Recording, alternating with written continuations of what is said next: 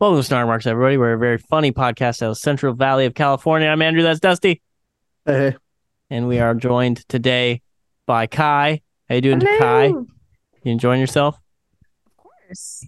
Oh, man, it knocked you out as background noise right there. Say it again. Of course. There, I think it's because you squeaked. Sorry. But in this episode, we talk about why we want to be celebrities.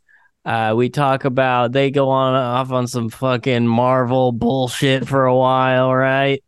And then we talk about The Strangers.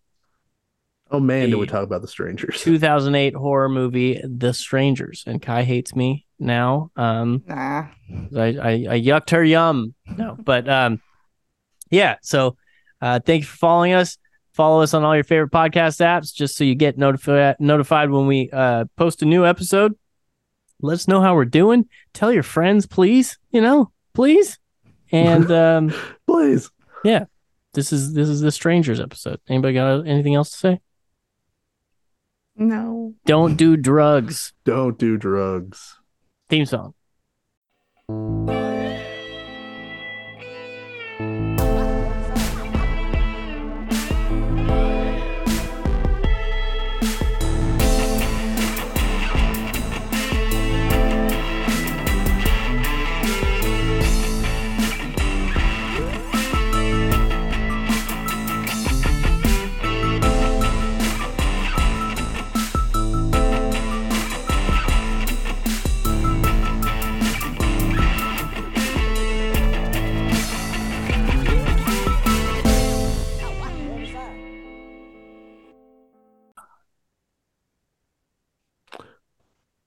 I need to get famous, Andrew. And Kai.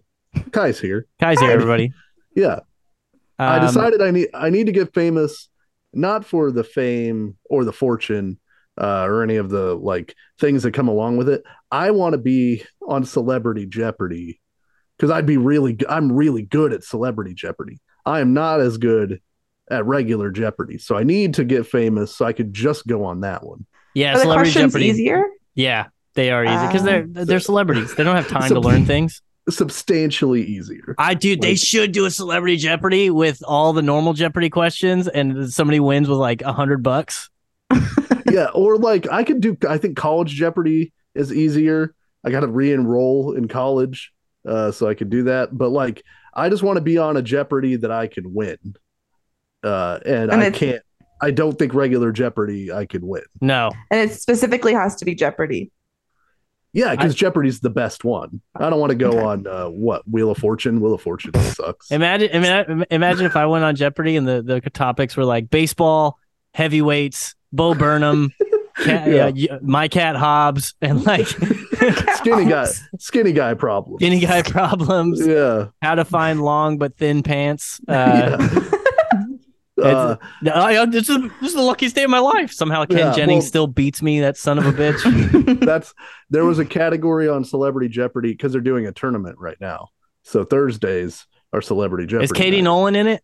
Katie Nolan is in it, yes. She is my celebrity crush. I wanted to marry Katie Nolan, but she's married to that big-headed Dan Soder.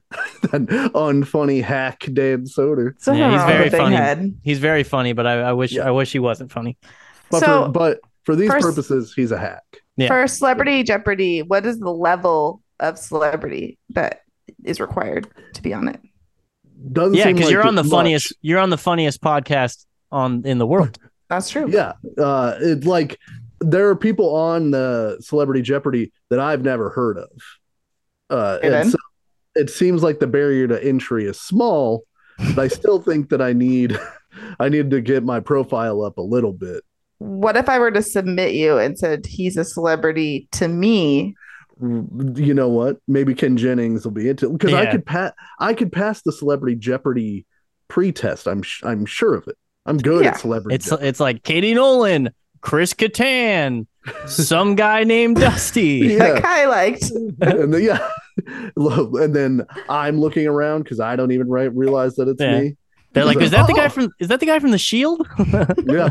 Then I'll pretend to be Michael Chiklis if he gets me on Celebrity Jeopardy. No, I was in The Commish, which was a funny cop show. Then I was in The Shield, which is more hard-edged, you know?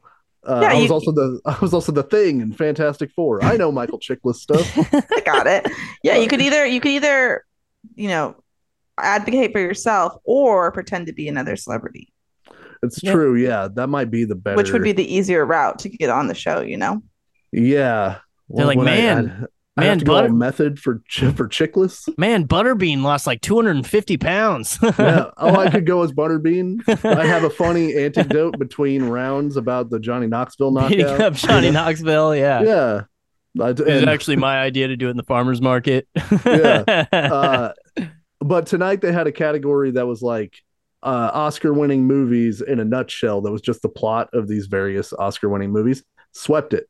And man, does sweeping a category in Jeopardy feel good. Celebrity Jeopardy, lesser Jeopardy, still sweeped it. You know. But the problem is, don't they like donate the money to like charities or something? You don't get to keep that money. Yeah, that's fine. I told you I'm not in it for the fortune. Oh, okay, sorry. Then I just want to go on Jeopardy. Yeah, but that's easy. We create a charity. Yeah, the charity's for me. I'm playing for Andrew's house. I got a buddy named Andrew. He needs a house. Yeah, it's actually to raise money for a down payment for his house. The housing crisis, am I right? And then I hit the little microphone. Yeah. If anybody's listening. You're trying to buzz in. Yeah. The whole time. I need to become a celebrity. It's funny. We both have reasons today.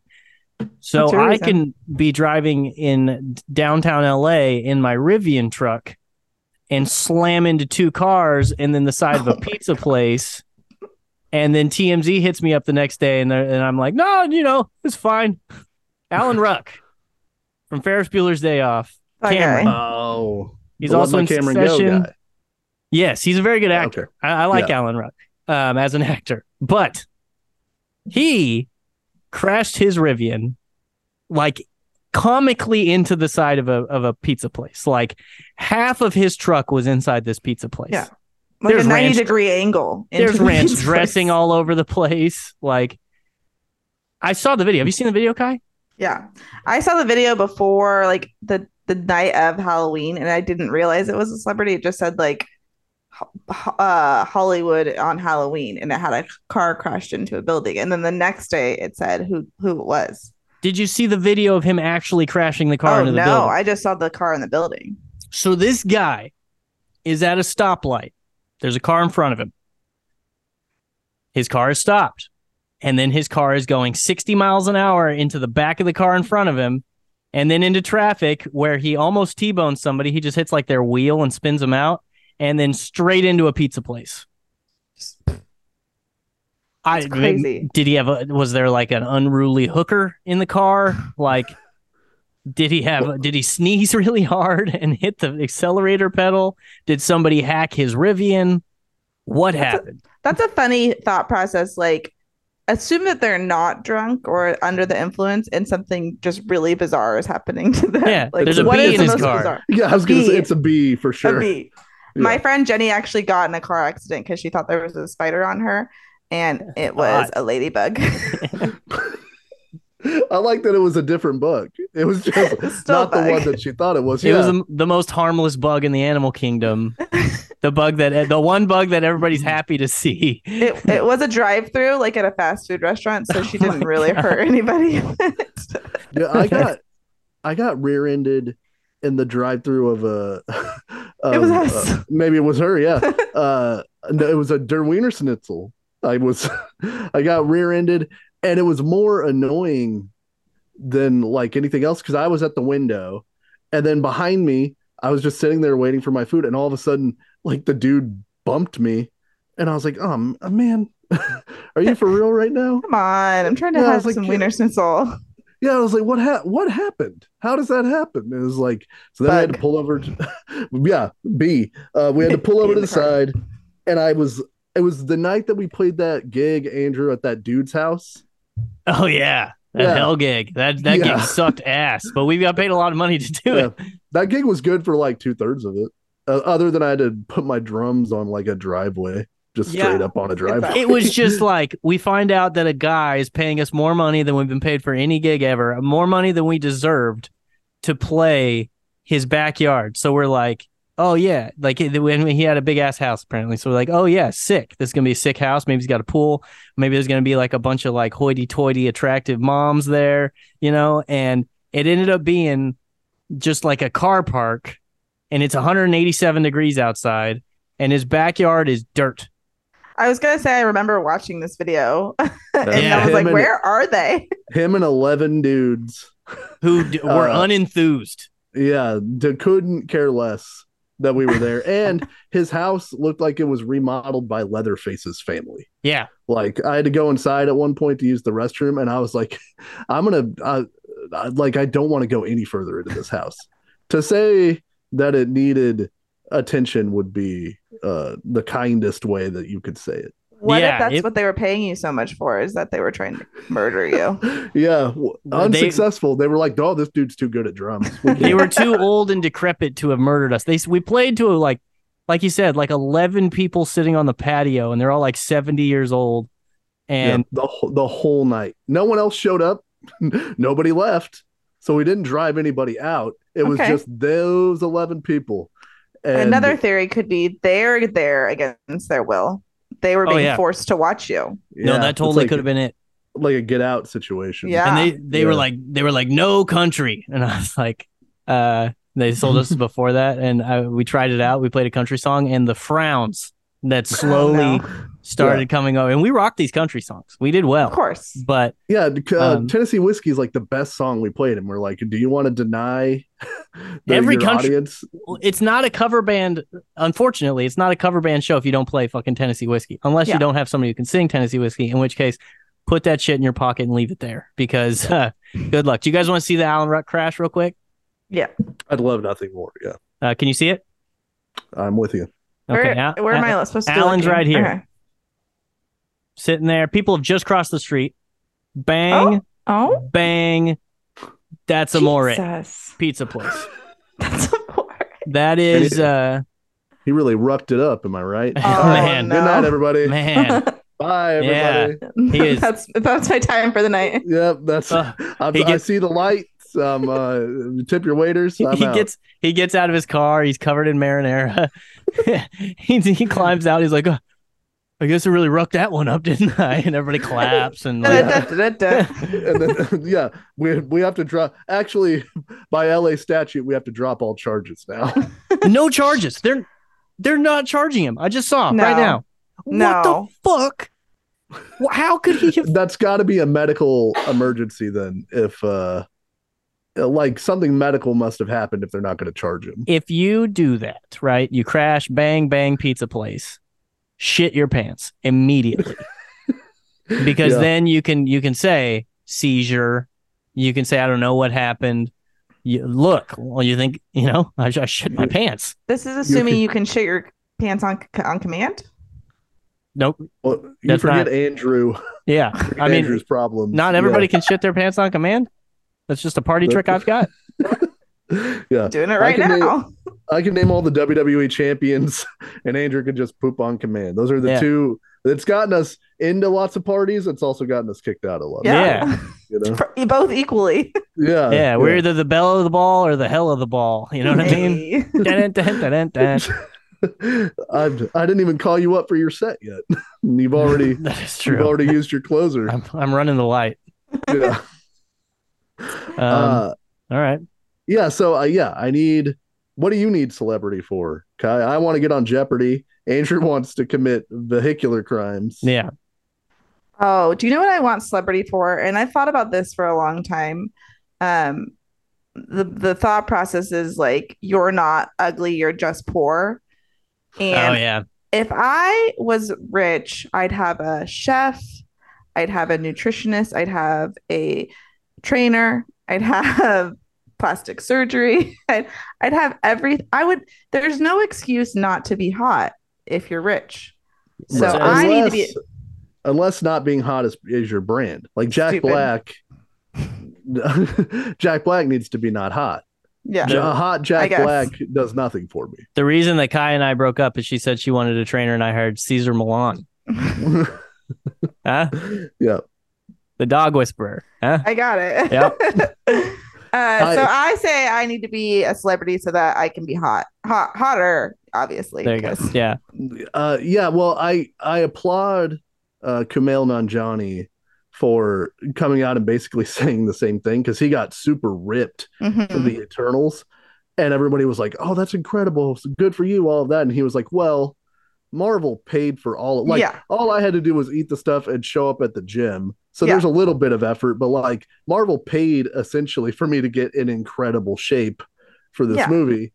And that's what all those dudes do. Like the 9-pack that Thor has is not achievable through normal means. No. Like, yeah. I mean, they're also on steroids. Like, that's the funny thing. Kumail Nanjiani, former Pakistani alt comic, that used to perform at comic book shops, and only Andrew knew who he was. Just took a bunch of steroids, and now he's in a Marvel movie. Right. He's the true Captain America. Not only is Marvel probably just paying for all of this food and all of the trainers and everything, but they're also getting paid on top of that. So it's just a real win. Maybe I should be in a Marvel movie, but I always used to see these like what are the tabloids after like celebrities had babies, and they're like, how we lost the baby weight, and I'm like, bitch, you're rich, that's how you lost the baby weight. I paid someone else to watch my baby, and then I paid someone else to have my baby. Like, I can't do it. It was so hard to work out a new menu with my personal chef. Yeah, exactly. As Dusty would say, I don't got it. I don't got it. I don't got it. That's actually an interesting thing to bring up, because I was gonna tell you, Kai, because Andrew doesn't care about this, but I'm not feeling the Marvel movies at the moment. I'm having a real problem. Wait. Why do I not care about this? Hold on. I've been vindicated. No, because you're not vindicated, because you don't care about any of them. I just saw it early on. I just saw it coming. Hold on. Ahead of my time. It's gonna get out of control. Yeah. First of all, what I heard was that you missed me, and I appreciate that, and I missed you too. Yeah. Second of all, it's not doing great.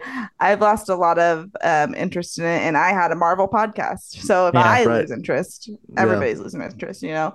I haven't seen Loki yet, and I heard that it's really good, the second season, but I just haven't gotten around to it because, as Andrew knows, October is spooky month for me, so I haven't been watching anything else. But besides that, I also don't care anymore. I don't know what happened. I don't got it.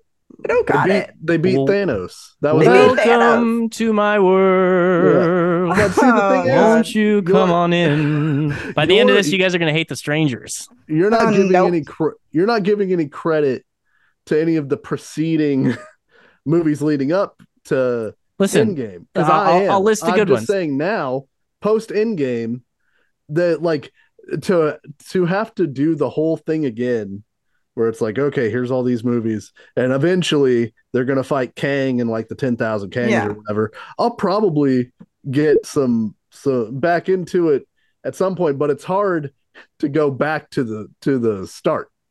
You know? I mean, there's a lot of things at play there. It's just like, I recently just went through like the Endgame process recently again, and it was just so good and magical, but also like, I just gotten oversaturated. They make too many movies per year. Like, it's just, there's a lot of problems going on in the Marvel universe, but I just miss that magic that was, you know, phase 1 through 3. I don't know if it's recapturable, and Chris Evans isn't there anymore. So what do I care, you know? Can I ask you guys a question? I'm going to be honest about this. This is a real conversation, not just being a jerk. Okay. To really think about this for the future of entertainment. Should it be recaptured? If you could flip a switch, would you? Yeah, because see, you froze. I know. You froze when you said it. Marvel. Fucked up. They're after you. They're listening. Let me continue. Hold on. I hope my internet connection is unstable. Yeah, those sons of bitches, bro. You're finished. You're already done. I'm not burying a third-rate radio host. But no. So I think you wouldn't like film as a whole to move on from superheroes for a while. I think it's a situation if I can equate it to wrestling, because I equate everything to wrestling. Now Kai's asleep. Yeah. You can't put the toothpaste back in the tube. So like, as much as people long for the days of kayfabe, it's just never gonna happen. Yeah. So like, they're gonna keep making superhero movies. What I would like is an increase in quality in the superhero movies, and possibly, yes, less superhero movies. If I could guarantee, like, if the trade-off was you get one every 2 years, but the one you get is good, really good, say Captain America Civil War level good, then that's what I'll take. It's like a 6.5. They're not gonna do that. They're gonna keep making superhero movies because they have no control. Like, even if Marvel went away, the DC or somebody else, they're gonna keep making them because the baseline for the money they make is so high. Like, so, if I could snap my fingers and get rid of the whole thing and then restart it, then maybe, but you can't, there's no half measures. So I just want better movies. They're going to keep making them anyway. I just want them to be better. I think like when it first started, it was one per year, if I remember correctly, when at the very beginning of like how Marvel was doing this. And then it just got so successful that they were like, why don't we make 5 per year? And then when you make 5 of something per year, it's just going to go down in quality. Like Dusty said, I'd rather have 1 great movie per year than 5 mediocre movies per year. So hopefully they get it together. And the Eternals fucked it up. The Eternals was so bad, and that was coming off the heels of the greatest success. Yeah. Like, and then I watched the Eternals, and I was like, I don't care about any of this at all. And now I have to invest not in 1 new character. I have to invest in like 11 new characters that all seemingly have unstoppable power sets.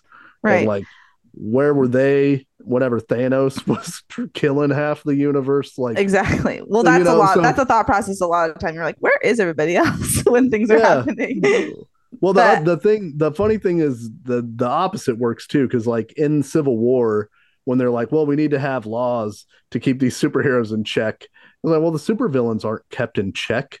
So who, like, of course the Avengers are going to go fuck some stuff up, but like, who do you want to fight them? The murder robots. The murder robots. Dusty, I'd like to thank you for a perfect argument against gun control. Listen, if with a gun is better than a bad... only criminals will have superhero powers, Yeah. But I guess it's like, so Dusty, you said we got to start all this shit again. Like, we got to get invested and we got to watch all this shit again. You know what I mean? Yeah. Why don't we take a break? Like, let's just. We are kind of break. Yeah. Yeah. Well, that's all I said. I didn't say, do you predict that they will do this? I said, if you had a switch to flip, would you have them stop making superhero movies for the most part, for a little bit? For the most part. I can agree with that. Okay. Yeah. I'm not opposed to the idea. Except for Ant-Man.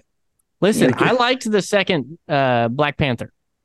Yeah, it was really good. I saw like a baby in that movie, actually. But that's not surprising. Like, I don't care about the Marvels. I'll watch it because it exists. But like, the stakes are at this point undefined, really, because I'm like, well, they're gonna beat whoever this person is because it's just the Marvels movie. Well, it's tricky because there's a lot of great plot lines in like the Marvel comic book universe outside of Thanos, so it's not like Thanos is the only good storyline in the Marvel comic book universe. Yeah, but so they can still do a lot of great things with these movies. It's just, I think that they need to kind of reassess it, and I think that they are, to an extent. Like, I think that they, with Bob Iger back, I think that they were like changing things up, and they recently fired like their special effects person. Like, so they're making some changes. So you never know. It could turn around. I hope it does. Yeah. I would say the other thing to consider that's hard is like in a comic, like in the comics, they always reset or they have new people or they rewrite the story from the beginning again. But like in the movies, because there's been so many movies, like Robert Downey Jr. is Iron Man. Chris Hemsworth is Thor. Chris Evans is Captain America. And like now that all of those guys are gone and you've you've spent so much time with those characters, I think it does hurt it to a certain degree that it's like, well, now we're gonna have new Captain America, who's the Falcon, who's fine, but it's not. Yeah, it's not the same. And then if they recast Iron Man, like for some reason it feels different than Batman because because they're all supposed to be one universe of movies. Yeah. So they're up against some stuff as well. Yeah, they're up against a wall. But like it's just like an interesting question because was Marvel so successful because of like a certain time in like movie history and it just like struck gold for where it was with people going to the theaters? Because I mean, people aren't going to the theaters as much anymore either. So it's just like after COVID, it was kind of tricky. So it's me alone holding the industry. It's definitely not Andrew. Yeah, I saw Killers of the Flower Moon twice, so they can send me my award whenever they want. I put over 100 people into a movie theater the other day. Okay, I bring people to movie theaters. I don't just myself like to go to movie. Well, I like going to movie theaters. I listen. It's like number 37 on my favorite list of things to do. Like, and I've got 2 hours a week. I'm gonna go play golf. I'm gonna do nothing. I'd rather do nothing. But for real. How is Flower Moon? You saw it twice? Yeah, because I went and saw it by myself, and then I went and saw it with my buddy. Isn't it like 4 hours long? It's 3.5 hours long. Jesus Christ. Fucking Christ, Dusty. Whatever, man. You know? I guess. I like going to the movies. That's true. It is very good. It is very long. And it doesn't feel like it needs to be as long to be as good. So she said. That's weird. Like all three of those things. And it's just very sad. Like I guess slight spoiler alert. Don't spoil that movie. Don't spoil that movie. Don't even approach spoiling a Scorsese movie. He's in your house right now. Yeah. He's old, dude. I'll whip Marty Scorsese's ass. Yeah. And all his friends are old. Robert De Niro's old. Pesci's old. It's a movie where the ending is extraordinarily dissatisfying, but that's because what happened in real life is extraordinarily dissatisfying. So like I kept waiting for it to get to like the next gear, like say The Departed or Goodfellas or whatever, but like that's not what actually happened. And so in the end, it's just like, oh well, some people went to jail and people so it seems like you didn't like this movie, correct? No, it's great. It's just the end is a bummer. Like I left the theater just being like, this sucks. The world sucks. People are bad. Yeah. So that seems like that movie sucks. I don't understand. You're like, it's too long. It's a little really sad. He's not allowed to say it stinks. No. Not allowed to say it stinks. It's like the music's great. Robbie Robertson of the band scored it before he died. The acting's really good. The woman who plays Leonardo DiCaprio's wife was really great. Like it's got all the stuff the Scorsese movies got. It's just at the end, I was left very dissatisfied. But there's no ending to that movie that could be satisfying because it's based on a real thing, and the real thing that happened is also terrible. Hey, Dusty's got a cat in front of us. Get out of my camera view. Listen, it's the cat that likes me the least too. We'd rather see that. I'll allow it. Real quick, she's wonderful. She just doesn't. She likes Sarah way more than she likes me. The cat that likes me isn't in here, so I got a question for you guys. Let the people see you. Come here, Sasha. How old is Joe Pesci? 72. 78. The man is a cool 80 years old. Maybe 81. He's as old as Marty. Marty Scorsese? Yeah. I just saw that he was married to Angie Everhart. You guys know who Angie Everhart is? I got something for you. She's a redheaded fox, is what she is. But they got married when she was 31. He was 57. And he's like 4 feet tall. Yeah. And she's like 6 feet tall. Maybe she thought it would get her on Celebrity Jeopardy. I have to see a picture of these two people together. Hold on. Maybe that's a reason to be a celebrity. You get to date hot chicks. You know what I mean? Oh, yeah. 100%. Joe Pesci got Angie Everhart. What are we doing here? I think isn't De Niro married to somebody significantly younger than him too? I think De Niro they are. De Niro just got somebody pregnant. Yeah, I was going to say, I think they just had a baby, or she had a baby. They did not have a baby. De Niro's older than Pesci. Really? Bobby D? Yeah, De Niro, I think like 80. Hold on. I might be wrong. I think the common denominator in Hollywood is that most old guys are married to significantly younger women. He's 80. Yeah. He's 80 on the dot. Look at this picture. Look at that. She is really pretty. It's blurry and she's pretty. I know it's blurry. Look at this. Look at that. Pesci's looking okay though for 80. I mean, well, no, that's like not an 80. This was a long time ago. They were married from 2000 to like 2003, 8 or hold on. He got rid of her as soon as she left her prime. 2008. Good for him. So fuck that, bro. That is. Yeah. It's a crime against humanity. There's far too many creepy things to have to think about if you start thinking about it, Yeah, once they're 30, I don't think it's a problem. You know what I mean? Well, no, just like how young was she? Picture. How young was she whenever she watched Home Alone with Joe Pesci, and then later? Oh my God, I'm thinking about like watching that movie and being like, I want that guy. Well, she was 30. She was 30 in 2000, so she was in her 20s during Home Alone. That's not necessarily who I'd go after in that movie. I don't know who I would go after. Daniel Stern. 100% is Daniel Stern. Okay. Daniel Stern is a good partner. He comes home every night. He probably makes dinner twice a week. You're right. He has his days. He's not Pesci. He is the funky, sticky bandit. You know what I mean? Yeah. It's true. I definitely don't want to be married to Kevin McAllister's dad. That guy seems like a jerk and forgets his son twice on trips. Would you rather be married to a guy who's in a group called the Wet Bandits or the Sticky Bandits? Is this a real question? You really want me to answer? That's a tough one, huh? Yeah. He doesn't tell you what the club is. Wet bandits. I think I'm going Wet Bandits because sticky has to be something gross, right? Yeah, you're just wondering what is sticky. What is the sticky item? Wet. There's a chance it's water. Yeah. Right. Yeah, and you can get dry. The solution to wet is easier than like sticky. That is true. That is easier to deal with. Yeah, if it's a problem, it's easier to deal with one than the other.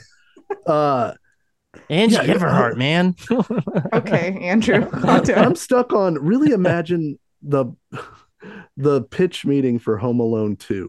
Like Home Alone 1 did so much fucking business. We have to make a second movie with this kid. What happens in the second movie? Same thing. Does he get left home alone again? And that's it. They just put him in New York. The exact same thing happens to him. How is it possible? You know what? That movie's pretty damn good. Yeah. Home Alone 2 Lost in New York. Yeah. I love that movie. That might need a critical reevaluation. Tim Curry? Tim Curry. We'll do that one. We'll do that one for Christmas. But not Tim Curry Monkey. The Tim Curry Monkey is not. Listen, it's got the best goddamn president this country's ever had in it. You know what I mean? True. I didn't know FDR was alive when when I'm alone. George Washington. Yeah. It's got the pigeon lady, the creepy pigeon lady. Yeah. Oh, by the way, I saw like a meme that like transcribes what the conversation that he has with the pigeon lady, and it's like profound. I can't remember what it was, but it's like about like being alone or something like that, or like something she regrets in her life or something, and he says something like super like nice and profound and deep to her. And like I just remember as a kid being like, get this fucking lady off my screen and start building the Rube Goldberg shit. I don't care. Yeah. Are you gonna throw some thumbtacks down and push this bitch onto him? It's a completely different movie in that case. Yeah, she says some shit about family or whatever. You think a pigeon lady doesn't have wisdoms? You think she? I don't know, man. Pretty unwise to hang out with pigeons. Yeah. That's a dirty bird. Like birds. Birds freak me out, so I don't trust her. I don't hang out with pigeons. That's a dirty bird. Yeah. I also write a character that says that. I also don't like birds. They're the worst pet. I don't fuck birds. I don't trust them at all. I'm sorry, anybody out there who has a bird as a pet, but what are you doing? Like, you get a dog or a cat. Yeah. Pick one of those. You can have multiple if you want, two within reason. Is there another animal, a pet that is like reasonable to have? Other small small mammals. I don't like gerbils. Oh, yeah, they freak me out. I'm cool with like rats. Rats are pretty dope. Nope. Yeah, my friend had a rat, and he was like, "You want to hold the rat?" And I was like, "I'm good." I think. Yeah. See, immediately no.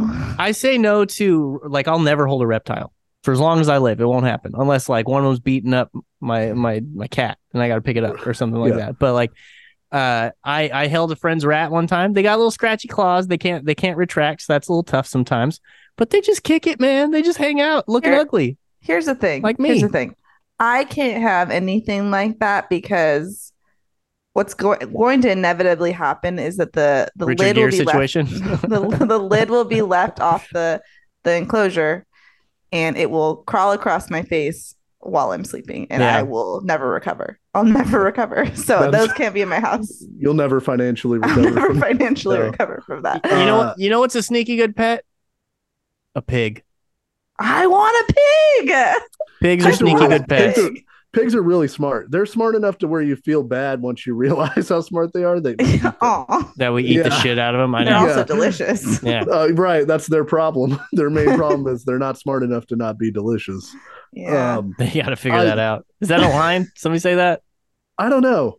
If it is, if not, that's going in my set. Yeah, Andrew's writing movies over here. Yeah. You gotta write that down if that's not a line, but I feel like that's a line.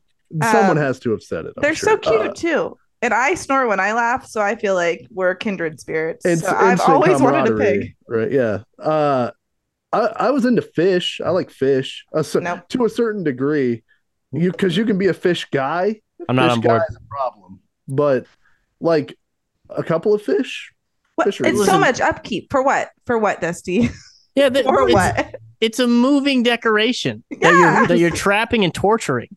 I'll get you a lava lamp. Like I don't know. What do we need a fish for? Hold on. Let's not make this a referendum on owning fish. Yeah. All right. Listen. It is a referendum on owning fish. Let them motherfuckers swim. Couple cool fish. You might as well get a picture of a fish. It doesn't know you. It doesn't care about you or like you.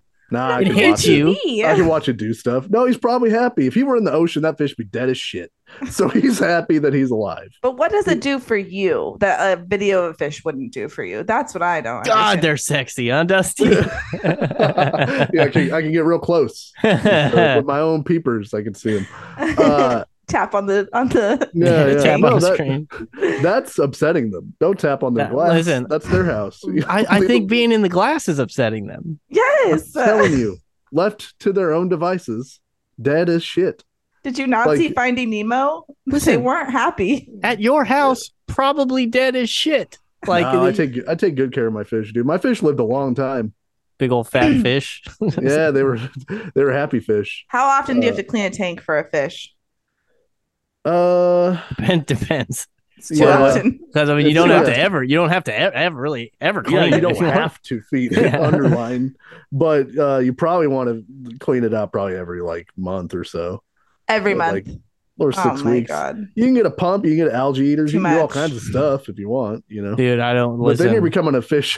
I had a friend who became a fish guy for a while. Yeah. And it was like too much. Did he have a curly mustache? No, he just had 4 fish tanks and essentially had to have a generator to power all the fish tanks. This guy had a problem. They gotta have they have hoarders and extreme cheapskates and shit. They got to make a show about people who are addicted to owning fish. There's something psychologically wrong with them. Well, and for different fish, the pH balance of the water has to be different, and you have to if you have tropical fish, it has to be different. Stop. This guy's got to get busier. This guy's got to And he was telling me about it. And then we went to the fish store one time, and I was like, all these fish, they all essentially look the same to me. I know they're different. But yes, it's just a fish, The only thing that's cool is a starfish. I'd have a starfish. Those are cool. Starfish don't have brains. You know that? That's why I like them. Yeah. Brainless. That's how you pick zombies. them. What? How I pick them. What about an octopus? That one won't leave you. Actually, having an octopus would be sad because octopus are very smart. Octopi. And they'd escape too, Dusty. They would escape they're wicked too. Smart. Oh yeah, an octopus kill you given the chance. Yeah, you wake up with it just on your face. Oh my, that's like a new fear unlocked. And then, I don't want to think about your that. spouse, your octopus is wrapped around your face, and your spouse walks in, and the octopus like camouflages to look like your face. It's like the face hugger from Alien. Andrew wouldn't notice the difference if an octopus was on my face. No, I'd just be like, "Do you know where the remote is?" Good morning. Did you eat my pizza? I'm gonna clock some hours on Overwatch. Is that all right? Yeah. And just walk out. Cat needs food anyway. Yeah. Last thing.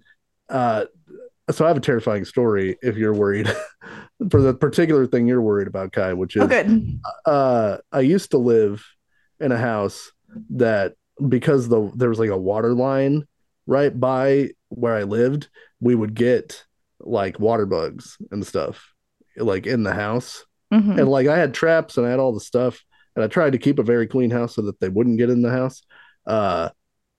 Water bug crawl across my face while I was sleeping, and I had to like grab it and chuck it across the room. But then I lived there for like years afterwards, and only for the amount of time I lived there, the amount of times that water bug crawled on my face, very small. Like it's too many times. It's too many times. Like an acceptable amount, like there's an acceptable amount. It's like less than 25.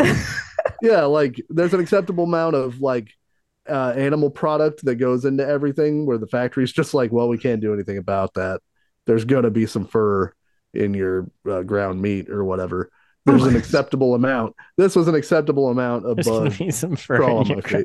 Also, do you have to say Waterbug every time you say it? Yeah, waterbug. Oh, waterbug. Waterbug. Yeah, waterbug. You ever come across a waterbug? Oh, waterbug. I actually just realized I suppressed something. Good. I don't know when it was. It was in the past few months. I can't remember. I think I was probably sleeping in my apartment. I felt something. I was awoken to something crawling on my face. I grabbed the thing. I felt it die in my hand. Like I felt it. And then I went back to sleep. Forgot I did that until now. Never went to look at what it was. Could have been a ladybug. Yeah. It just got so hot. Could have been a bee. I can tell you one thing. Wasn't small. Yeah. No, you felt the crunch? That was big, yeah. And the juice. Andrew. I just went right back to sleep. I was tired. I'm a tired boy. Yeah. That was food for Hobbs. All right, check this out. He probably licked it off my hand as I slept. All right, check this out. Speaking of unwanted visitors in your home, boom, hit the theme song. Transitions. Oh, yeah, theme song. But okay, I'm not going to play the theme song again. We did the intro at the beginning. Well, we're not used to this anymore. Remember? We just go straight into the Strangers. Theme song at the beginning. We do the intro. I feel like you unilaterally decided that without because no, that's what we've been doing for like 50 episodes in a row, Dusty. Guys, at the end of the show, I then record the intro. Do you have a tumor? You record the intro. Oh, right. Okay. Yeah. My transition. God damn it. It's all good. We're keeping it. Okay. So I don't edit. That's not real. I used to send Andrew edits, and then I realized he wasn't going to edit it. So no, we don't need. We do it live. We don't need to edit live. I'm very busy. So this was supposed to be last week, but Kai got lazy and didn't feel like. Isn't that right, Kai? Isn't that what happened? Yep. Thank you. I appreciate that. She doesn't fight me anymore. Nope. This was part 2 of our spooky movie series. First one we did Texas Chainsaw Massacre. The second one we didn't know what we were going to do for a while. And then Kai watched The Strangers, which is on Kai's list of movies that she watches every Halloween, every October. And I hated The Strangers when I watched it the first time. I saw it in theaters. Was this 2008? For 15 years, whenever somebody asks me what my least favorite movie of all time was, oh, come on. I would say The Strangers. I fucking hated that movie when I watched it. What happened to you at the theater when you watched this movie? Are you okay? It might have been the bug thing. Maybe that's what happened. But I haven't seen it again for 15 years until yesterday, because I said I'd only watch it for podcasts. Kai didn't initially want to do The Strangers because she didn't want me to, as she put it, yuck her yum. Sounds like a euphemism. As he usually does. I'm a big yum yucker, apparently. I've grown a reputation as a yum yucker. So last night I watched The Strangers. Does anybody want to start? Do you want me to start? I'm nervous. Well, I have a question. Yeah. Okay. That I think we should dive into, which is, Kai, what is the spooky movie list that you watch in October? How did that come to be? That's a great question. I don't remember when it started. I think I've always, maybe college, I would start watching similar movies every year. But probably after I graduated college, I started to create a list. The thing is I don't always get to all of them. So I shouldn't say that I watch them every October, because this October somehow magically flew by and I don't know what happened. I feel like I blacked out and it was over. But I have a healthy mix of horror films, childhood nostalgia films that I like to watch. I'm a big Halloween fan. So Halloween's my favorite holiday. I love scary movies even without Halloween, but I kind of tend to try and reserve my favorite scary movies for the month of Halloween to get into the spooky spirit, if you will. So yeah, I have a list of movies that I try to watch every year. I've got the list here. We've got, this is the list that you sent us. Is this the exhaustive list? Yes. Okay. Nightmare Before Christmas, kind of a Christmas movie. I don't know. Cabin in the Woods, Beetlejuice, Ghostbusters, Rocky Horror Picture Show, It, Hereditary, The Conjuring, 28 Days Later, The Strangers, The Shining, Scream, and Sinister. Dusty, I've got a question for you. Okay, thank you. I've got a question for you, Dusty. What is it? You say, what is it? That is a Faith No More song. Yeah, there's a lot of callbacks to bits that Andrew and I used to just do at the bank, and for 10 minutes one time, it was just like, "What is it? What is it? Sounds like a good time between you two. Yeah, it's great. It's great. It's a good time. Yeah, we're a lot of fun. Yeah, I know. I know. We have a good time. So you said every year you try to add a movie. So right? Yeah, so how I have weird exhaustive rules for myself, especially around holiday times. I'm a big stickler for tradition. Obviously more normally accepted for Christmas. People have Christmas movies that they watch every year, but I make rules for myself for Halloween. So I like traditions. Huh? I like traditions. Traditions Thank are good. Thank you so much. So I try to get through that list, but a requirement is that I have to watch a scary movie that I've never seen before in October as well. It doesn't necessarily have to go on to the list for future years, but I have to see a new movie. This year, the horror movie that I had never seen before was Talk to Me. Oh yeah, we talked about this. I thought that was really good. I enjoyed that movie. Very good. I really, really enjoyed it.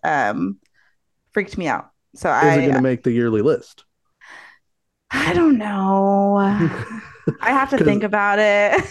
the one quibble, not in a bad way, but the one quibble I have with your list is you could not pay me to watch Hereditary any more times than I've watched it. It's great. I don't ever want to watch it again. I'd watch it again. That one, Hereditary and Cabin in the Woods are usually, I never miss them. So I watch those every year, no matter what. I watched both of those last month. So I love Hereditary, and it gets a little more interesting every time I watch it. So, yeah, I don't know why you wouldn't watch that again. It's a great movie. Watched it 2 times. Don't need to watch it anymore. That's how I feel about The Exorcist. Yeah. I've never seen The Exorcist. I haven't seen any of the Exorcist movies. I kind of want to watch them. I like being scared. When she is cutting her head off with piano wire in Hereditary. Yep. Not there for it. Hot Christ. I did not like that. You know what stick with me more was when she's slamming her head into the attic door over and over again. I don't like head things in movies, I've realized. When people get their head smashed in. Not that anyone likes it, but For some reason, that really, really freaks me out. Like in American History X, where he gets curb stomped. Like I can't handle those things. That one fucked the sound of that one. They found the perfect sound to screw everybody up. And I think actually the worst part of that scene is the sound go on the curb is the worst sound part of his teeth hitting the cement when he puts when he actually puts his mouth on there. Because that's what it sounds like. I mean, he literally put his teeth on cement. Like, ugh, it's rough. Yuck. And like Game of Thrones, where he gets his eyeballs smashed in. Like, I'm not good with head smashing. And I crush her head like this. Hereditary is very, very good. It's amazingly well made, but it falls into, because most horror movies don't scare me or really affect me, but it falls into the very small window of things that like really creep me out. And so I'm uninterested in watching it more times. Like sort of that one stuck with me for a few days. That one stuck with me. And it's probably all the devil worship and all that shit that's at the end, because I grew up very religious, where even still it puts me off tilt, even though I'm not that person anymore. It's still like, oh, I don't like that. Like that topic is hard. I think it's one of the scariest things for me too. That's why I can't really watch The Exorcist again, because it really fucked me up in a weird way because of my religious upbringing. But I just love like the emotional roller coaster that you go on with Hereditary. Like, you don't know. I mean, you don't if you've seen it before, but you don't know if she's crazy or if these things are really happening for a majority of the movie. And you're second guessing yourself throughout the movie. And I never really experienced a movie that has done that to me as a watcher as much as Hereditary ever did. So I love it. It's exciting. It reminded me a lot of Rosemary's Baby from that perspective, where it's like, you don't know if she's crazy or if it's real.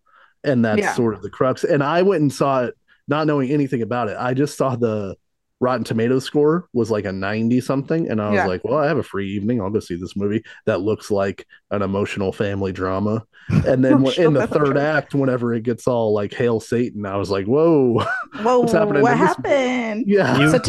You weren't like, whoa, when the ugly girl's head came off? Nah.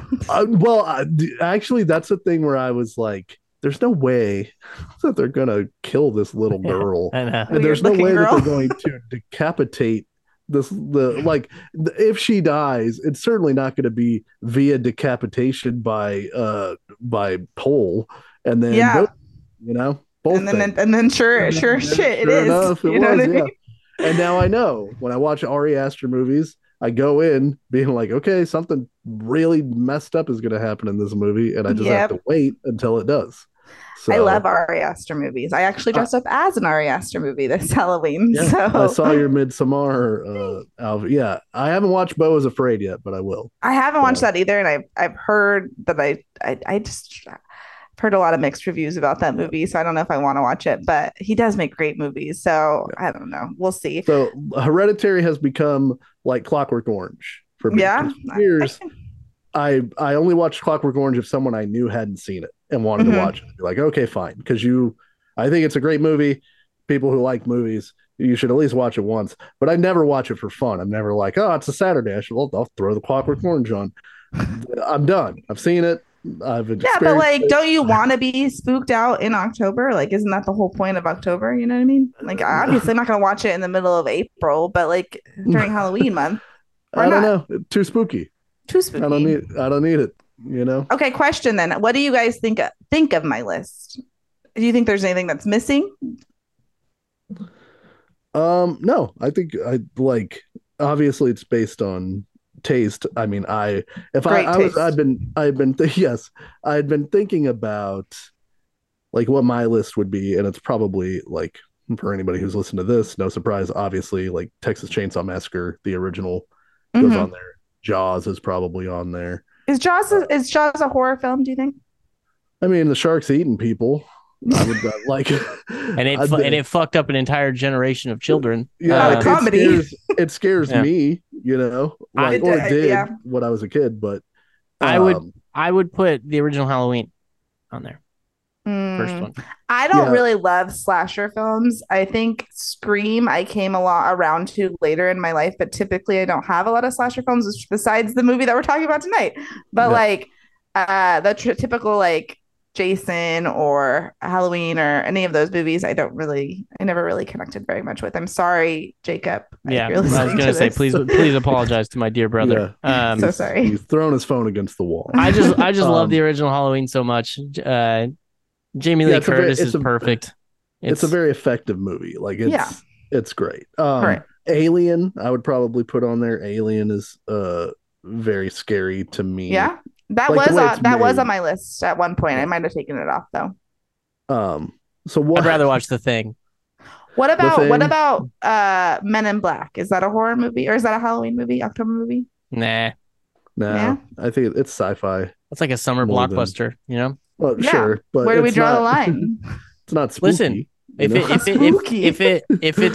it's whatever the heart desires, you know, if you want to watch, unless you like it, then if you want to watch My Girl, that's fine. Scary movie. Could be scary. Bee allergies are scary. Yeah. All right, Andrew, do you want to kick it off by giving us the patented Idell 1 minute synopsis? He can't scream without his glasses. Sorry. Yeah, let me try. Liv Tyler and Luke Rockhold. Dusty's going to get that one. Luke Rockhold is a UFC fighter who looks a lot like this guy in this movie, this Speedman feller. But Liv Tyler and Luke Rockhold were our boyfriend, and they're together. And then they come home real sad from like some shit, right? And they're dressed like all nice. And he had the whole place dressed up with the like corny ass roses all over the place, but he's taking you to this weird like cabin. I mean, I guess it's all anyway. And you slowly find out the only thing that you know about these two sons of bitches is that Luke Rockhold tried to propose to Liv Tyler, and Liv Tyler said no. And then Luke Rockhold leaves to go get something. Well, this weird things start happening. Luke Rockhold leaves to go get. Girl knocks on door. That's what happens. Girl knocks on the door and is like, "Is Tamara here?" And they're like, "No, it's 4 a.m. What are you doing?" She's like, "Oh, whatever. See ya." And she leaves. And then Luke Rockhold leaves to go do something. And then Liv Tyler is just in a haunted house now, and she tries to plug in her phone. Her phone's now gone. A bunch of people knocking on all the shit. And then they start, Luke Rockhold comes back and is like, "What's going on?" She's like, "There's people here." He's like, "There's no people here." And he starts like looking in the bathtubs and shit, even though she said that they were outside. And then they fight. You know, the people find him. And then the guy from Always Sunny in Philadelphia shows up and he gets his head fucking blown kapooey. And then they continue to get chased by these people in really weird and awkward and nonsensical ways. And then it turns out they're sitting on a chair. They finally get caught. They're sitting in chairs. The people take their masks off. We don't see their faces. Why would we need to? You know? And then the main guy, they stab Luke Rockhold twice. They stab Liv Tyler once. And, before she's like, "Why are you doing this?" He's like, "'Cause you were home." Fucking jerk off motion with your hand. And then they both are laying on the ground. There's blood everywhere. And there's two little missionary kids walking down the street. And the villains see the missionary kids and are like, "Can we have one of your pamphlets?" And the guy's like, "Are you a sinner?" He would never. Anyway, she's like, "Sometimes." And the kid hands her a pamphlet and they drive away. She's like, "It'll be easier next time." And then the kids walk in, find the two dead bodies, do not react at all to two dead people covered in blood in a house covered in blood, try to put a pamphlet on one of the people, and then one of them wakes up and screams and the movie ends. The Strangers. So what'd you think, Andrew? No, yeah. So let me get this out of the way. Okay. I think that there are some very scary and effective parts of this movie. I also think this is a bad movie. Okay. So this movie could also just be called Jamie's Really Terrible Night. Like, yeah, I was thinking the same thing. Like, this is just a rough night. Yeah, Jamie's fucking worst night ever is what this movie could be called. I think that so where we're going to disagree is I think that Andrew is going to, I could be wrong, but I think Andrew is going to say that not knowing who the killers are and them not having a motive and never seeing their faces makes it less scary. I think it makes it more scary. I do too. I think it's so scary. I think the idea of random, like that it's just a random piece of violence that so happens to befall these people is what is the engine that makes the movie go. Otherwise, there's really no movie. Right. So wait, before Andrew gets a chance to dive in, I did the opposite of what Andrew did. So I've always liked this movie since I was in high school, which means I might not have the most discerning eye because there's a nostalgia factor playing in here, right? But I've always enjoyed it. I've always thought it was scary. It always freaks me out every time I watch it. So I went into this time because you guys have been, what's the opposite of hyping a movie up? Unhyping. We've been preaching flaccidity. Denigrating the movie. Yeah, denigrating, spitting on its grave of this movie. So I went into this movie thinking, should I not like this movie? Like, am I missing something? And I have to tell you that I can't figure out why I should not like this movie. I love this movie. And I don't know what's wrong with me or what that says about me, but I went into it with a more discerning eye this time. And I still was, because it's effective, like Dusty said, like it's a scary concept. Mm-hmm. It's probably one of the reasons like I check behind me if I'm home alone. Like I think it's ingrained in a lot of women my age's brain because we watched it at such a young age. So it like literally stuck with me for the rest of my life in terms of like something I should be afraid of. So maybe it's a female thing. I don't know, but I can't figure out why it's bad, and I need you guys to explain it to me because I can't figure it out. Man, bitches love the strangers. First we should say what? as a one more thing, and then You're fine. 20 minutes. It could be you. No, I don't need that. We should say, not as a disclaimer, but just at the top, taste is subjective. Yeah, right. So it's not a case of like if you love this movie, more power to you. Watch it every Halloween. I don't think Dusty's ever. I think it's just been mostly me shitting on this movie. I don't think Dusty's ever said this was a bad movie, right? But for today, I don't think that as a movie, it reaches a level where I'm like, oh, this is an excellent movie. I think that but at the same time, it is accomplishing some of its goal, because there are parts of it that are very scary. So why is it a bad movie? I need somebody to tell me because I still don't know. Andrew, there you go. I laid it up for you. Where do I? Because listen, this isn't. I'll tell you this. This is what I'll tell you. I didn't hate this movie as much as I hated it the first time. Woo! So I did not try to hate this movie. I kind of tried to like this movie. I tried to appreciate this movie. I will give this movie one. It might not be the only thing I give it, but what I'll give it is it created a very iconic "there's a guy behind you" shot. Mm-hmm. That shot sent a shiver up the spine of teenagers everywhere, including myself, the first time I watched and absolutely abhorred this movie, right? So like, I'm not gonna. It's not wall to wall garbage. Like the worst thing I've ever seen. It's not the Firewalker with Chuck Norris. It's not the Stand-In with Drew Barrymore. There are much worse movies than The Strangers. It's not nearly as offensive as it was previously. So I will tell you this. I'll take it. I have a question. Podcast over. Yeah, it's a nice set piece. You know, this movie's a set piece. That's all it is. But I have one question. Maybe two questions. It's like a two-parter thing. Can you tell me anything about Liv Tyler's personality in this movie? Can you tell me anything about Luke Rockhold's personality in this movie? Okay, I understand that perspective, but like, isn't that the case with a lot of horror films? Like, for a horror film, isn't that like the case with most characters that get killed in a horror film? You don't really know much about their personalities. No, okay, think of the slasher movies. You've got the first 20 minutes where the horny teens are all talking to each other, and you got the one guy who's the horn dog, and there's the stoner guy, and then there's the girl who's like a prude, and then there's the girl that's trying to get the prude to fuck everybody, and then there's little things that you learn about these people that make it a little bit more interesting that they're about to die. You learn that they're in a state of like heartbreak. That's the only thing you know about either two of these people. You don't know anything about their personality, who they are, their lives, anything, and you don't know anything about the killer. So like it's not. Sorry, go ahead. It's not simply that you don't know anything about the killer.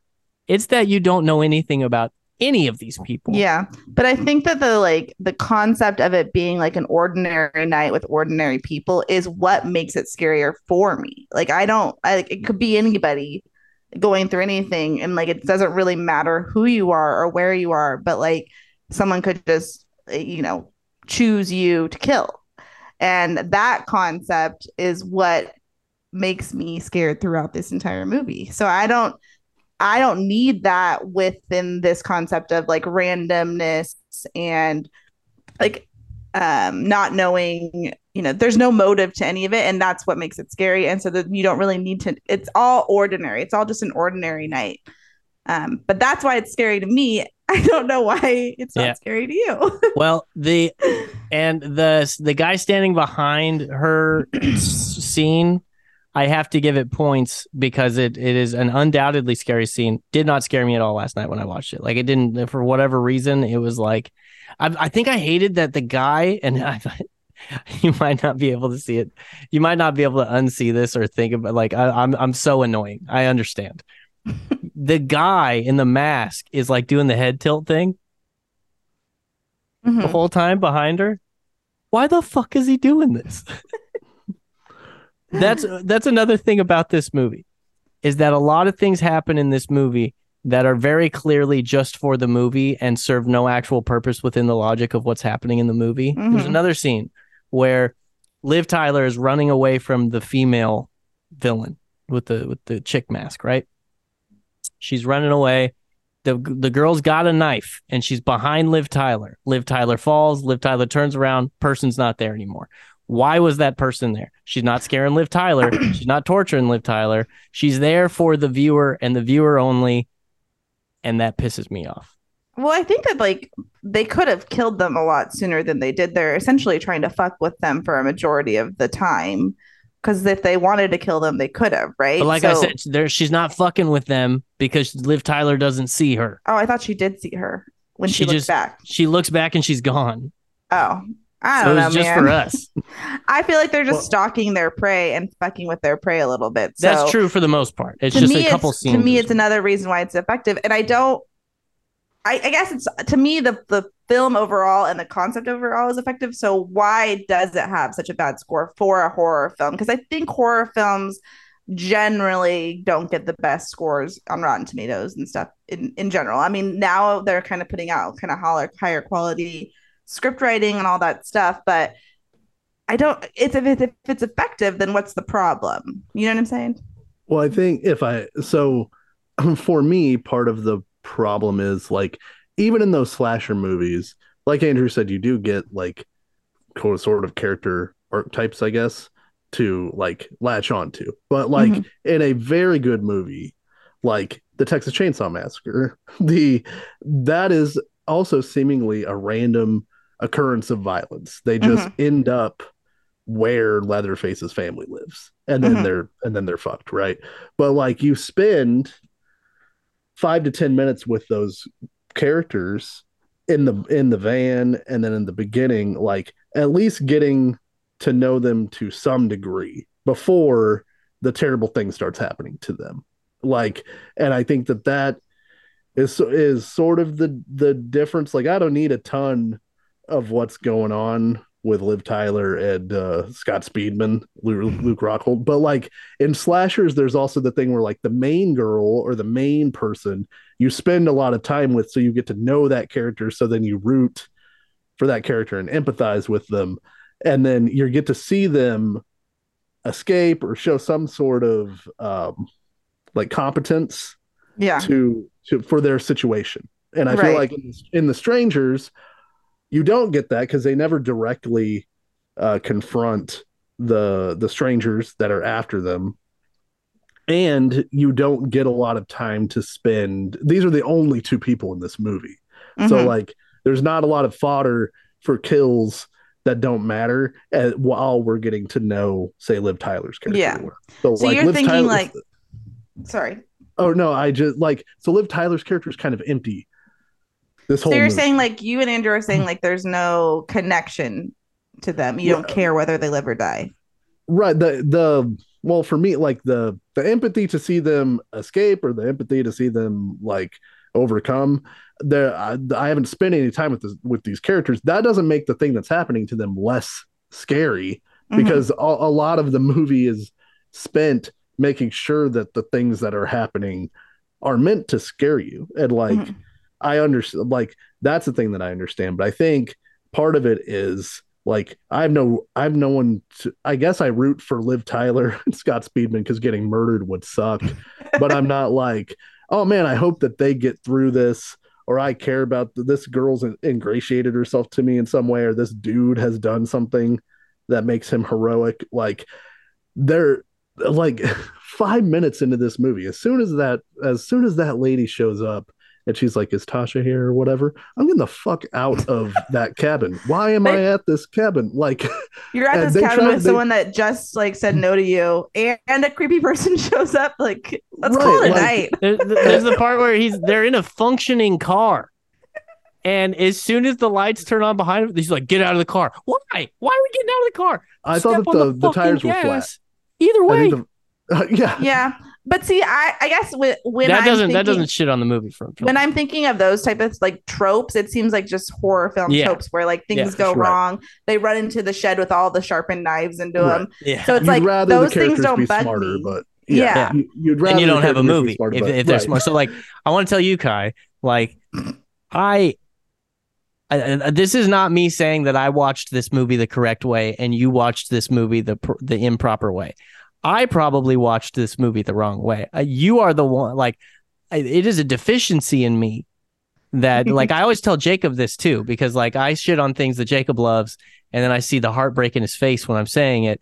And, like, I admire that you could just sit and enjoy something. Like, so it's not like I'm not saying you shouldn't have liked this movie. Yeah. And like, so I want to get that out of the way. Yeah. No, I went into it with a discerning eye because you guys also talked about the Rotten Tomato score. And I don't know if I've ever even looked at the Rotten Tomato score for that. So I'm like, it's like a lot of people don't love this movie. And I'm wondering why I'm so much different than a lot of people, like why I connect with it. So I was almost trying to see where my biases are when I was watching it, and I still can't figure it out. It is very, and it's also it's a very, as we talked about with the car thing, it's very tropey. Like, yeah, but so are a lot of horror films. Yeah, for sure. It's just like, it feels like I said, it feels like a haunted house, because there's certain times in this movie where they're just, the bad guys are just clanging things, or like rah, like in their face, and there's like they're not allowed to touch them, or like it feels very much like it is a set piece of a house of horrors where, you know, there's the trope of the boyfriend shows up, she tells the boyfriend there's a guy in a mask, doesn't tell the boyfriend any other details about where she saw the guy, the fact that she saw a second person, the fact that they're fucking with the windows and all this thing. There's the scratching her fingernails on the wooden floor trope. Oh yeah, but see, that was also effective. Like, that was one of the things in the movie where I was like, oh, I don't like that. And I will say that, like, the scariest parts are, like, I was the times where I was most scared in this film was when Liv Tyler was by herself and they were messing with just her, like with the phone, for sure. And then the fire alarm, not the fire alarm, the smoke alarm, being on the chair when it wasn't there before. Those were the most effective scenes. And then it does kind of like droll on a little bit, but it still freaks me out. But I think it might just be that the concept is carrying me through this movie enough to, like, I would be scared to be this person. So I am scared watching it. I guess. think this could have been a great short film. Yeah, that's like a good thought. Because it seems like they turn up the House of Horror stuff to make it's an hour and 25 minutes, which I'll give it props for that. Like, it's not too long, but like it does seem very stretched out where like they're doing a lot of the people are just standing there and the people like the we have teleporting bad guys that are just like staring at them for some reason and stuff like that.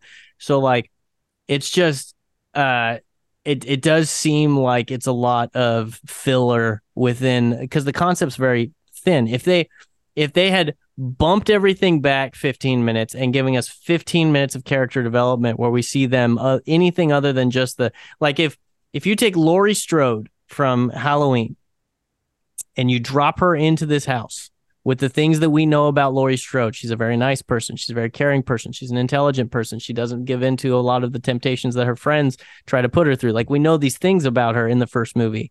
If you put her into that, then you are projecting all this innocence and all this like these attributes that you care about, and then you care more about what's happening in the whole thing.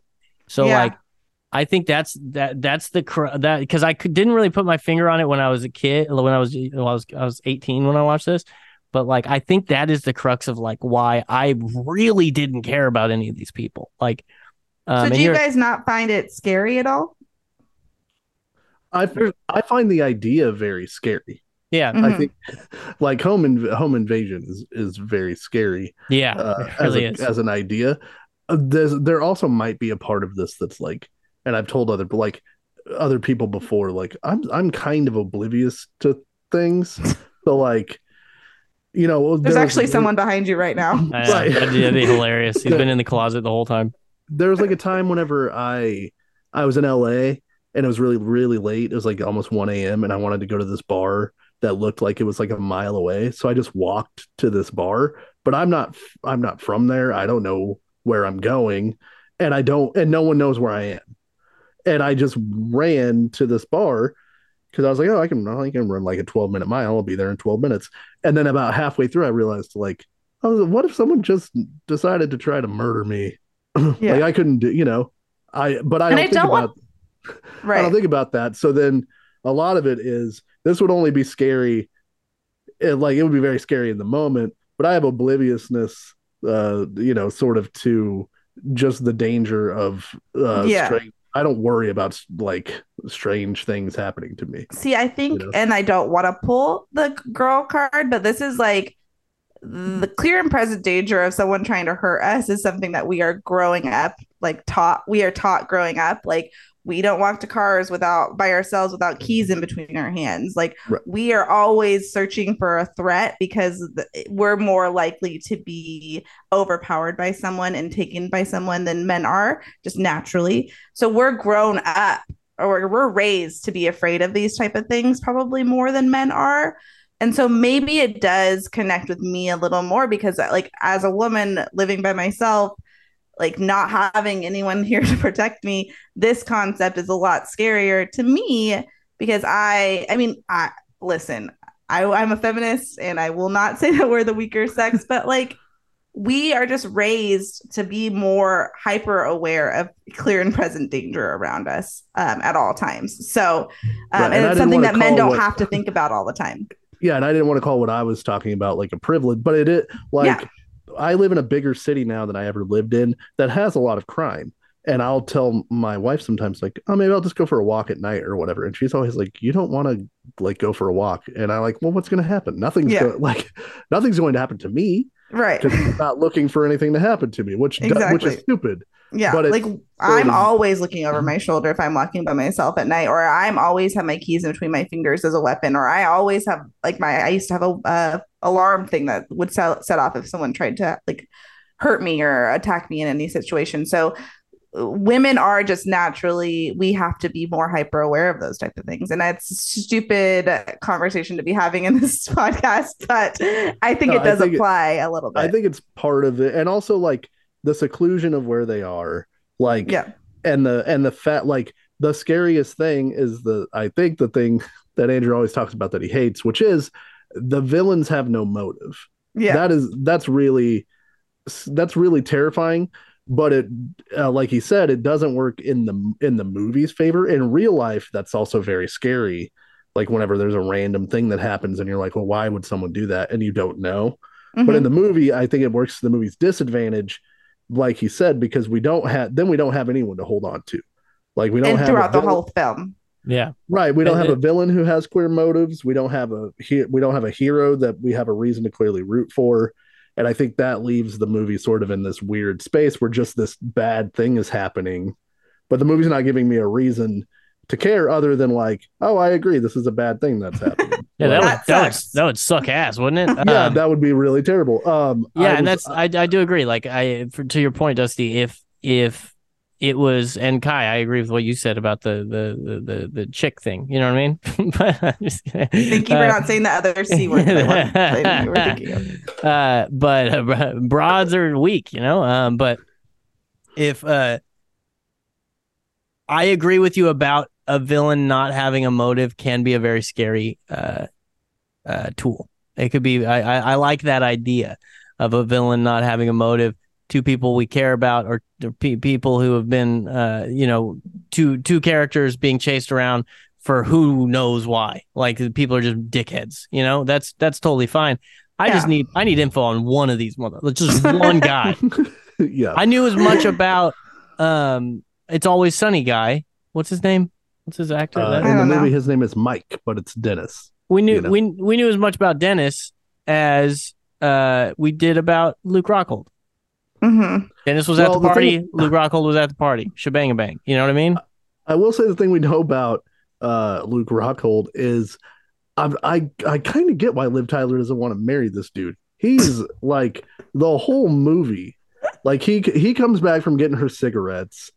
I mean, obviously devastated. She said no at the wedding to marrying him, but also you got to read the room on that one, dude. That's a big L to take if you're not sure about it. Also, never propose to me at a wedding, like ever. You know how pissed off the bride will be, like. Right. Yeah, no, I've always heard that's like the worst. That's the best way to get murdered by a woman is to propose to somebody at her wedding. That's Andrew's horror film.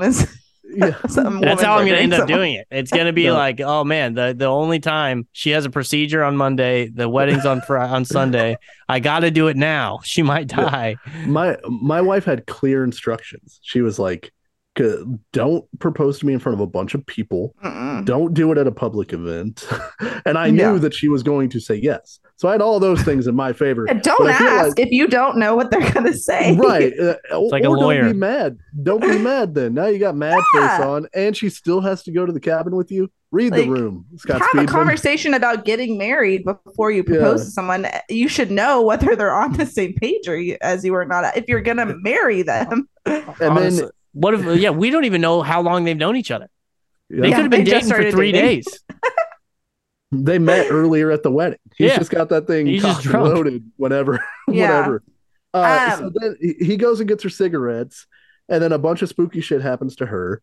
And then he comes back and she was like, hey, guess what? There's some weirdos. That girl came back. They're banging on the windows. And his response is to be like, calm down. Stop talking. Yeah. Don't worry about it. And it's like, well, fuck you, dude. No wonder she doesn't want to marry you. You can't even stop gaslighting me. Yeah, your relationship communication skills are terrible.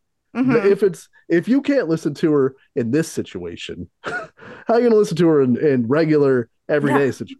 When there's actual danger, you're not going to listen to her when she's talking about the weather either, then, dickhead. Yeah, she had a bad day at work and you're going to just calm down. Yeah, because that's worked every single time. Anytime a person's hysterical, just telling them to calm down. Especially a girl. Oh, man. Then he turns out to be a liar because he's like, oh, I just told you I used to go hunting with my dad. I don't know how to operate this gun at all. You stink, Scott Speedman. Real wet noodle.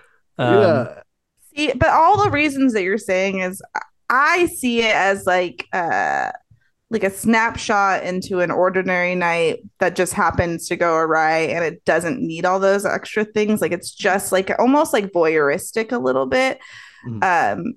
And so I don't miss those things because it seems to me just to be like looking in onto like an unfortunate night that happened to random ass people. Right. So I don't miss it when those things aren't there. I understand what you're saying, what you guys are saying, and I see why those are usually important in movies. But for this one, I didn't miss it. I don't know why not. And I'm wondering, like, what's another similar type of premise that's better executed? Do you guys have one? I would say that you should watch Funny Games. I think Funny Games is a better version of this movie. Okay. Okay. It's about two people that break into a random person's house, but you see the two villains. You spend time with the villains and the protagonists. Like, I mean, it's still like they're still psychos, but like I think it's a better executed version of this movie, if I remember right. I haven't watched it in a long time. Okay, I'll be right back. Where'd she go? We sit here for an hour and a half. The other thing is this movie reminds me of the Kate Beckinsale Luke or Luke Wilson movie, Vacancy. Oh, yeah. The one where they're at the hotel. They check into this hotel, and then it turns out that everybody at the hotel is involved in like a murder scheme where they film the murders, and then I vaguely remember that they have to like try to escape, and that came out in 2006.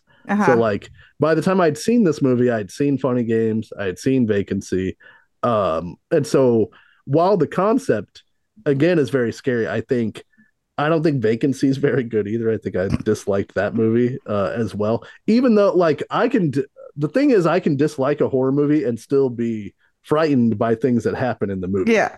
Were you frightened by anything that happened in The Strangers? Yeah, I don't like. I don't like. I don't care for any of it really. Like, I don't care for Mask Guy standing behind me. I don't like masks. They freak me out. I don't like random banging on shit. Like those knocks were effective, I have to say that. Like they must have had like a knock test audience where they did knock focus groups. But I don't like that knock. I feel like the thing is like too, like to Andrew's point, they sort of run through the spooky things they can do, like without directly confronting Liv Tyler and the other dude, like pretty quickly. So a lot of the movie is like, well, we're sitting there, and then some spooky knocks, and then we're sitting there, and then there's some more spooky knocks, and then like at a certain point, I think it runs out of its effectiveness, and we're still not to like any sort of conflict. Like I thought it gets interesting whenever she has to run to the shed and she's like trying to get the shortwave radio to work, and then then all of a sudden the one masked girl shows up and smashes the radio. That's like the first direct conflict they have, aside from whenever he shoots the shotgun at him through the door. That the first time, like, so I think it's a lot. The concept is very scary, but unless you're going to have them directly confront them, like you run out of stuff you can do that's spooky. Like, it's like they were like edging the whole time, right? Kind of quick. Yeah. Or like almost dead. It was like after a night of alcohol, like way too much alcohol, and you're just trying to wake it up. That's what was happening most of the time. So like, and because you're yelling at it, it starts small, like where they're like, oh, somebody was in here. I could tell because they moved my phone or whatever happened, right? And that's a little spooky. And then it's like, then there's the knocking. Then there's just more knocking and more. I'm going to stand behind you, but like Andrew said, it's performative for the audience because the Liv Tyler's scared, but she doesn't see the threat. And like you said, your point is correct, I think, which is like they're just doing it because they can. Right. Yeah. They're just doing it because they can, which is scary in real life if I think about it. But in the movie, even at an hour 26 minutes, I start to get a little bit bored. Yeah. And maybe it's from the training of like, oh, we gotta fucking fight Jason right now. And right. There's no direct conflict. And they never win. The people in this movie, the supposed heroes, they never get one win. Scott Speedman's taking L's the whole night. But you guys don't really like them, so it doesn't matter if they win or not. No. but I would like him if he won. If he won like a fight with one of the stranger dudes, and then that dude ran out. Stranger dude. Yeah, stranger bro. That's what they call each other. Yeah, we're the stranger dudes. We're the stranger dudes. Then maybe I would like him more, But it's like even the end. It's like, oh, okay, so the strangers win? Question mark, and then that's just it. That's why I love it. That is it. I like that they show them who they are, but we don't get to see it. Like I guess I'm a mark for this movie. That's fine. Marks. What did you think about the very end of this movie? The last 2 minutes of this movie, like with the little kiddies, little kids when they discover the crime scene. Is that what you're talking about? Well, even when they talk to the girl, because I think that's spooky. I think it's spooky too. I'll go to the mat with you that is spooky. Like imagine like you just the thought process there is like how many people have we come across in our lives that could have like just like got done killing somebody. Like that's also kind of a creepy concept as well. That's spooky, but the kids are also spooky. They're like, well, yeah, because they're Mormon. She's like, can I have one of those? And he's like, are you a sinner? Listen, bro, read your fucking book one goddamn time. Everybody's a sinner. Everybody needs your pamphlets. He was trained. They're like 9 years old. Yeah, I would say the argument is that he is unsettled by whatever this woman looks like. Yeah, like he didn't know what to say. So just hand her a pamphlet. Don't haggle her for the pamphlet. Like, are you a sinner? You got $10, bitch. Yeah. Like, just give her the pamphlet and run in the opposite direction. And then the kids, even worse. You guys got to give me this one. The kids walk into a bloody house with 2 dead people on the ground, and they just stare at the dead bodies. I don't know. Boys are gross. There's no like, oh my god. There's not a single deadpan, and just straight up just gives a pamphlet to the dead body for some reason. I think they should be more unsettled. I will argue. I will agree with you. There should be more selling to discovering the horrific crime scene that they find. Yeah. My problem is, and I'm gonna maybe sound like a weirdo. Liv Tyler lives at the end just for the jump scare. Yeah. Yep. I could have done without it. Bullshit. Oh man, when I saw that in theater, I almost went, "Oh fuck you" to the screen. If you do it, do it. Like this whole movie is like a big nihilistic, like, hey, the bad guys win. Guess what? Like if they came to your house, you're fucked. And then at the end, it's like, no, Liv Tyler lives because like we can't kill Steven Tyler's daughter. She's so pretty. What if this movie makes money? Yeah. I will tell you guys something that very much bothered me this entire film. If it'll make you guys feel better, will it make you guys feel better? No, I mean it won't make me feel better. I'm not trying to win you over. Like, no, you're allowed to like. The whole movie when I watched it this time, I just wanted to like be able to whisper in her ear and be like, "Hey, can you speak up? Because I can't hear you. Like, fucking stop whispering." She's bitch. Playing quiet, She's. I'm like, does she have another octave? Like, is that really how she talks in real life? Can you please speak up? Enunciate. I'll tell you this: she dies for sure in the Texas Chainsaw Massacre. She can't get away for shit. Like she falls down all the time. Like, she needs cigarettes to fall asleep. She's not on her A game. Yeah, Leatherface has got her 10 out of 10 times, and he takes out the strangers. So the whole time I was just thinking, like, man, Marilyn Burns really is like she's better than Liv Tyler in her movie. But Liv Tyler's real pretty. That's true. She is pretty. That's why she's baby blues. Listen, that's why she's in film. I'm a straight man. Scott Speedman's better looking than Liv Tyler. What? Scott Speedman is a looker. That guy's killing it. Have you seen Liv Tyler in Lord of the Rings? I mean, yeah, you're a big ear guy, are you? Did you like how after? So, 2 things happen that I don't know if you noticed. They play "Mama Tried" by Merle Haggard, one of the greatest songs of all time. Mm-hmm. But Merle Haggard's Merle Haggard's band is called Merle Haggard and the Strangers. Oh my fucking god, dude! This movie just this movie is like it tries super hard. Yeah, it's doing a bit for itself, you know. I like it. Oh man, it's just a lot of it'd be sick, it'd be fucking badass if she's running and the girl's behind her, and then she looks and the girl's not there, and then fucking. If the kids fucking find her and put a pamphlet on her, she screams and grabs it like, oh, that's our ender. Like, go fuck yourself, guys who made this movie. I have a question. Yeah, Dusty, and we'll get back to your things that we didn't notice. Oh, sorry. I stepped on it. It's not your fault. Sorry. Is this better than the new Texas Chainsaw Massacre with Jessica Biel? Come on. Give it to me. I don't listen. I don't think so. It doesn't have a singular performance. It doesn't have Arlie Ermy. Yeah. It doesn't have Arlie Ermy.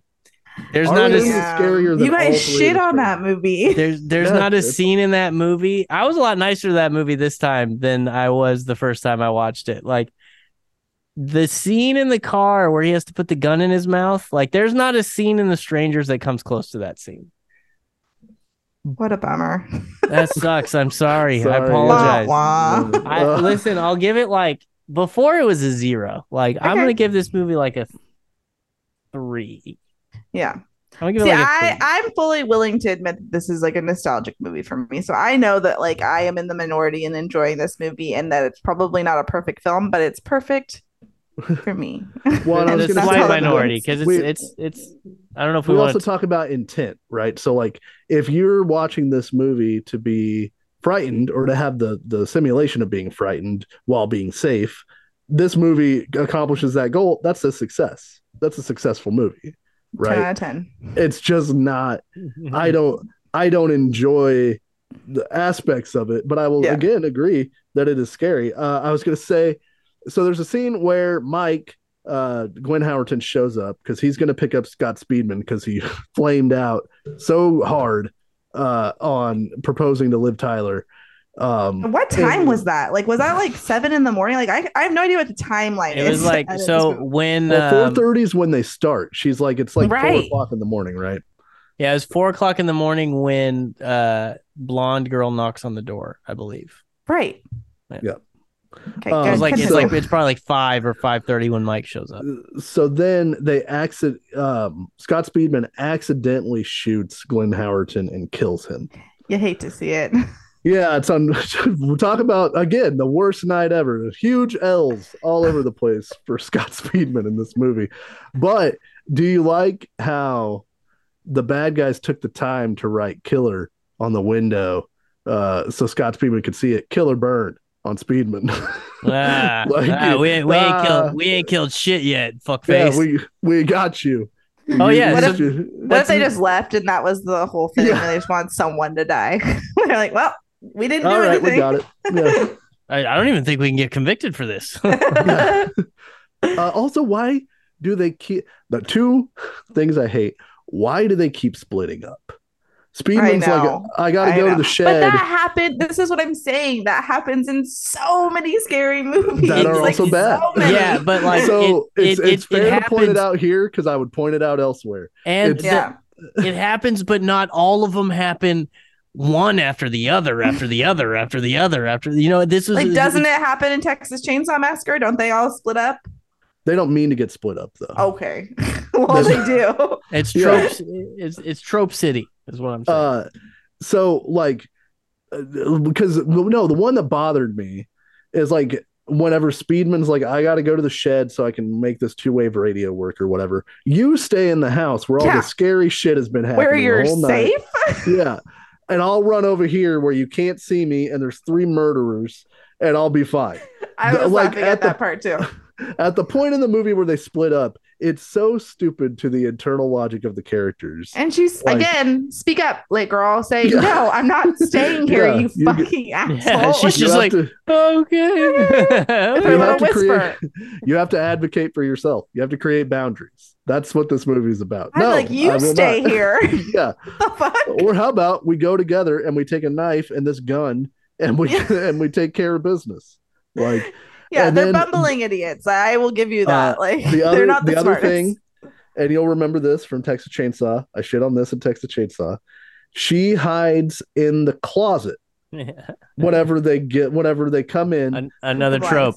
In a stationary place where you can't move. And of course they're going to find you. Like, what's your plan? You hope that they just won't open the closet? It's so tricky when we get so like granular like that, because how do you know what you would do? I definitely would hide in the closet. I'd have fucking I told you I'd leave at 4:31. As soon as that bitch knocked on the door and was like being real, I'm out. I'm good. I'm go to the cabin in the first place. I just struck out with Liv Tyler trying to marry her. I'm going home, dude. Yeah, I'm not getting weird off the beaten path house ever. But like also it's her parent. It's his parents' house, by the way. I know exactly it's like their cabin or whatever. Yeah, I don't care. Go fuck it. Yeah, they did explain it. I just want to point out they explained it. Because that's where he knows where the gun is. But yeah, I know what I would do. There, why are you there? Yeah. I know what I would do. I would have frozen up and died like pretty quick. Yeah, right. we know. Yeah, I don't want to move when I hear a weird thing in my house. I can't get myself to move my body, So, like, if I laid out all those roses and I had the bathtub that I was trying to decorate and all that, and then I struck out, I definitely don't want to sleep on the couch in my parents' cabin.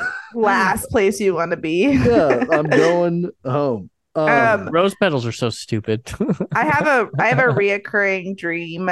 A zombie dream that I have. And every single time I end up on the roof with zombies coming up on the roof and there's nowhere for me to go.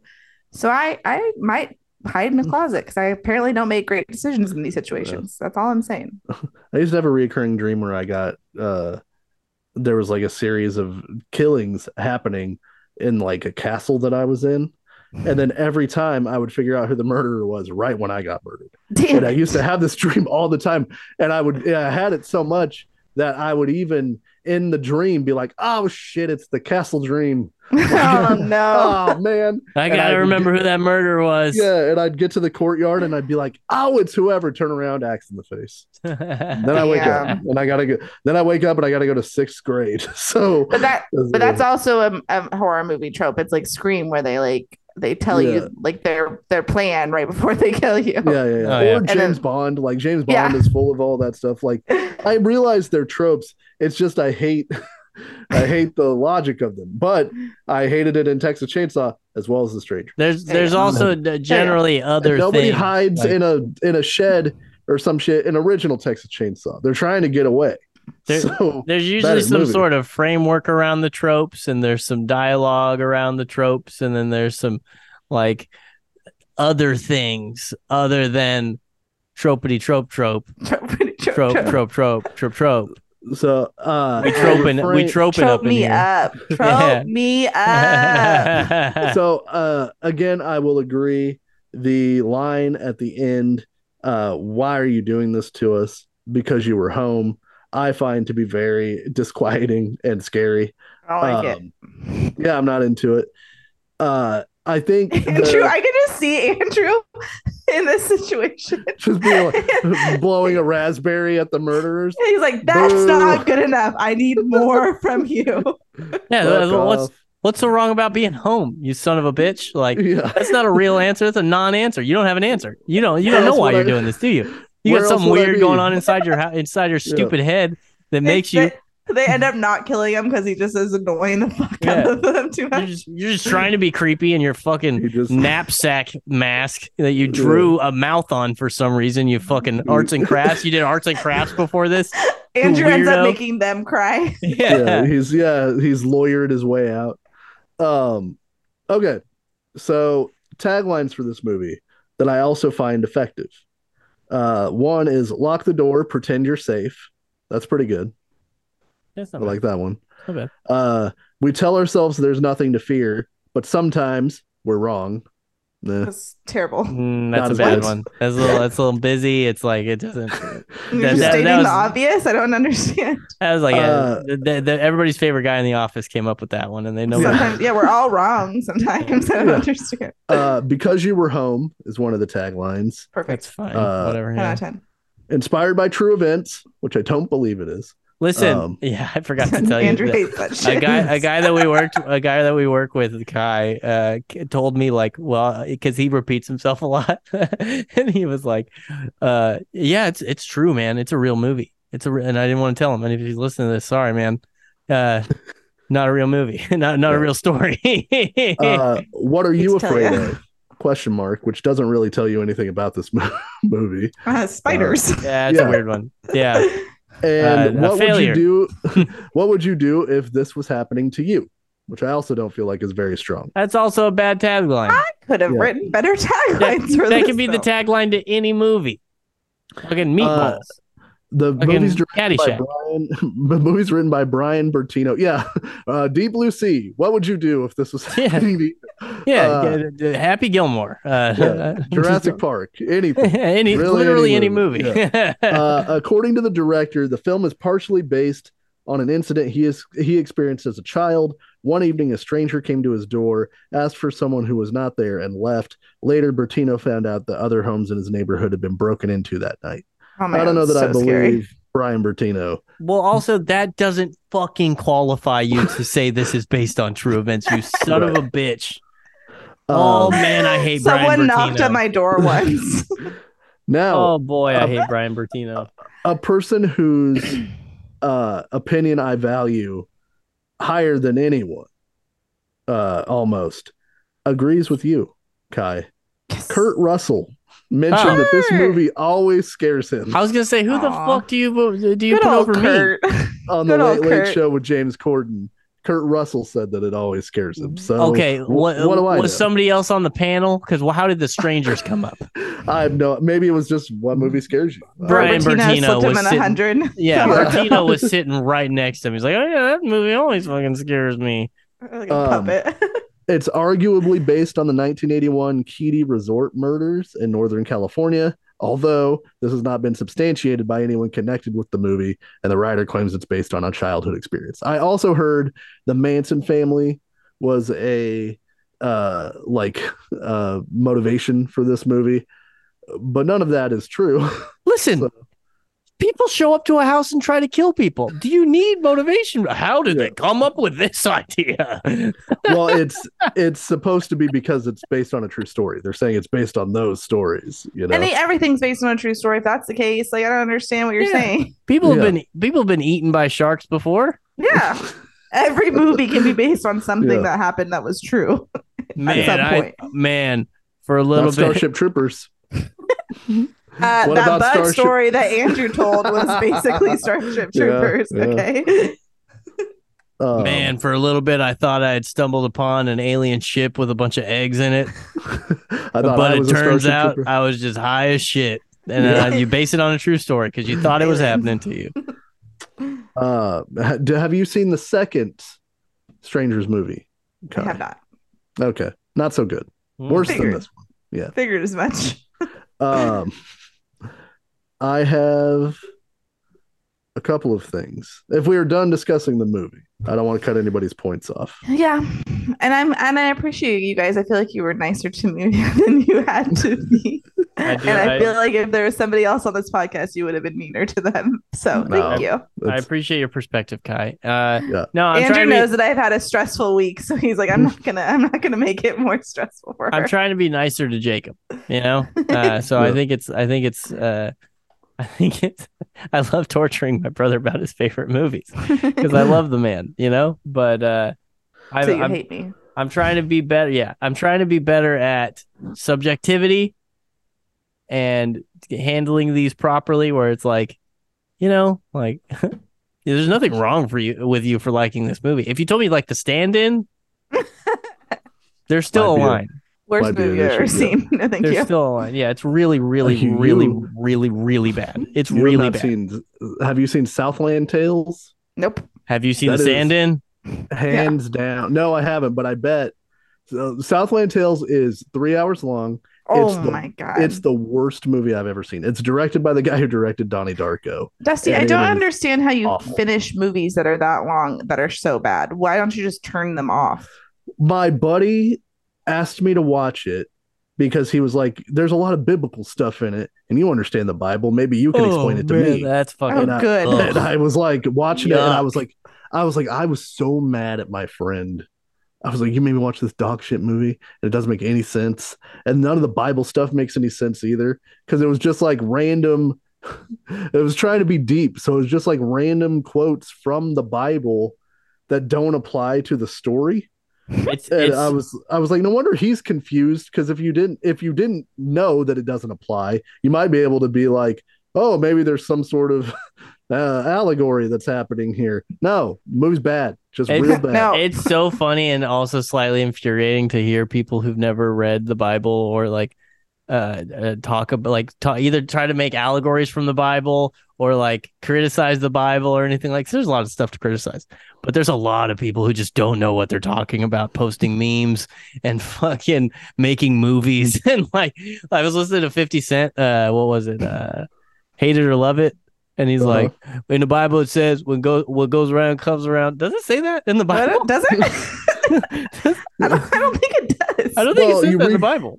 You reap what you sow, right? Yeah, I guess that's true. What you sow, not what goes around comes around. Well, yeah, it doesn't literally say, and the Lord said what goes around comes around. I think he's able to take poetic license to some degree. Fiddy is able to. He has a good relationship with the man above, so he can take poetic license. Southland Tales is only 2 hours and 24 minutes. It's short. Can I ask you a question about Southland Tales? You can go ahead and do that, yeah. Does Drew Barrymore play two different really bad characters in it? She doesn't, but I don't know, Dusty. It was.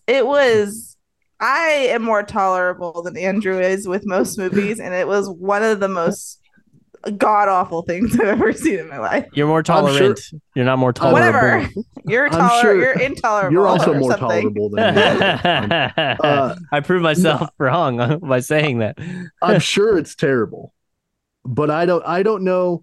There, you also have to I also think about it as the investment I sunk into it. So this is like a 2.5 hour movie that I'm watching. That's your fault. That I'm expecting to be good. I don't know. And what do you think? What do you think? An hour and a half, it's going to turn around, and then in the last 20 minutes, it's going to be good. I don't know. I'm trying. Southland Tales has Sean William Scott in it. Go fuck yourself. No one sets out to make a bad movie, in my opinion. I think the bad movie happens, but nobody wants to. So I keep going. Maybe there's something in this thing that's great. I don't know. Have you ever not finished a movie because it's bad? Because it's bad. He's so sweet. I don't know. This Dusty's so sweet. Maybe. I don't know that I've ever. I almost left The Hills Have Eyes. Not because I thought it was bad, but because I thought something was going to happen in the movie that I really didn't want to watch. And I was like, well, if this thing happens, I'm just not going to finish watching this movie. And I almost left. But otherwise, no, not really. Okay, let's. I got this ready real quick. Rotten Tomatoes game. Okay. Southland Tales. What's the score? Oh, I looked at it, so I know what it is. It's 241%. Tomato meter and audience score 41%. That's pretty high. What about the stand-in? Tomato meter 29%. 20? 29% for the stand-in. Yeah, for the critic score. That's the critic score. Audience score for the stand-in. What do you guys think? Dusty hasn't seen it. Kai, what do you think? 5%. 19% audience score. Ooh. Those are too high. Those two scores are I can't believe the critics gave it 29%. Me either. These people don't want to burn the Drew Barrymore bridge. Mm-hmm. I also don't go out of my way to watch things that I don't think that I'm going to like off of information that I have, right? So there's a lot of movies that I just never watched because I was like, well, I don't, a lot of romantic comedies that I haven't seen that I was just I'm probably not going to like this. So okay, next time we're going to do a romantic comedy. That's fine. I like really good romantic comedies. While You Were Sleeping is one of my favorite movies of all time. That movie. We can do Home Alone 2 for December, and then When Harry Met Sally for New Year's Eve. Okay. So I'm going to play a game. I have the top 10 movies the week that The Strangers came out. And I want to see how many each of you have seen. I want to guess. Also, do you want to guess at what ranking did The Strangers come in at the box office? 5. Number 5. Okay. I think this movie did not do well at first. So I don't know what a good ranking is though. 87th. Well, no, 1 through 10. What? It made the top 10. Pay attention, man. Out of 4. Okay. It was number 3 at the box office. Okay. Made $20 million opening weekend. Damn. I'm gonna say, Kai, that you have seen 8 of the movies in this top 10. It only cost $9 million to make, by the way, so it like doubled its money. Already made its money back opening weekend. Andrew, I'm gonna say you've seen 3 of these movies. So I'll surprise you. Number 1, Sex and the City. Oh yeah, yes, Sex and the City movie. Yes, I've not seen that one. $57 million opening weekend. I saw that opening weekend in New York. Nice. So you were. Oh man, I'm so jealous. Number 2, Indiana Jones and the Kingdom of the Crystal Skull. Unfortunately, yes, I have seen that movie. Okay. Andrew? Yeah, that movie sucked ass. Shia LaBeouf, yes. Is that worse than The Strangers? I'd have to rewatch it. I liked it better than The Strangers when I watched it the first time, but I'd have to rewatch it. The last act of that movie is nearly unwatchable, but I think it's better than The Strangers on whole. As soon as LaBeouf starts fighting the monkeys in the trees, that movie's unwatchable. But before that, pretty good. Fine. Number 3 is The Strangers, which I know you've both seen. Number 4 is Iron Man, which I'm sure that Kai has seen. Yes. Andrew, this movie beat Iron Man had been out for a little bit. Yeah, Iron Man's been out a minute. I was gonna say this movie fucking beat Iron Better Man. Than Iron Man. Yes, I have seen Iron Man. Okay. It's one of the good ones. Things are gonna start getting dicey here. The Chronicles of Narnia, Prince Caspian. Yes.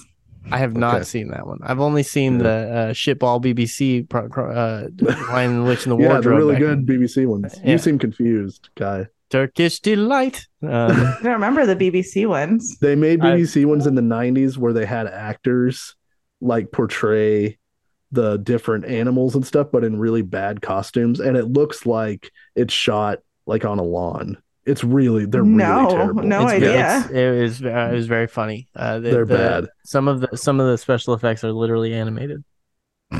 Like with, it looks like with colored pencil. Number 6, What Happens in Vegas? Yes. I saw that movie. Okay. One of my favorite quotes is from that movie that I still say to this day. Well, and it's you know why, and she punches him in the balls and she says you know why, and I say it to my friends all the time. It's really not that funny, but I still say it to this day. Yeah. Is that Kutcher and who? Cameron Diaz. Yeah. Oh, she Justin did Kutcher and Brittany Murphy, right? Yeah, I think so. Cameron Diaz did a porno. You know that? Like super early. She did it before her acting career, and then paid to like have it buried after she hit it big. And that's what happened to Sylvester Stallone. But he didn't pay to have it buried. I've seen that. No, they released it. Yeah, I've seen the Sly one. I've seen the Sly one, and I've seen the Jackie Chan one. You guys just watch all the celebrity pornos? If you find out that a celebrity did a porno, you don't go look for that celebrity porno. Movies. Yeah. I haven't seen any of these. Only if it's legally obtained. Yeah. If it's stolen or something like that, if it's ill-gotten goods. Yeah. No, I haven't seen Jackie Chan's porno. Listen, if I just found it, if I was the one finding out that Sylvester Stallone did a porno on this podcast, like if Dusty said it, you better believe you know what's on the second screen of this computer while we're talking about the rest of the things we're going to talk about. Number 7. He makes the Rocky face the whole time, by the way. Stop it. We're talking about. Stop it. Huge bush. Stop. Number 7, Big Failure, Speed Racer. No idea what that movie is. Wait, so it's called Speed Racer? It's not called Big Failure Speed Racer. No. Speed Racer is a remake of the.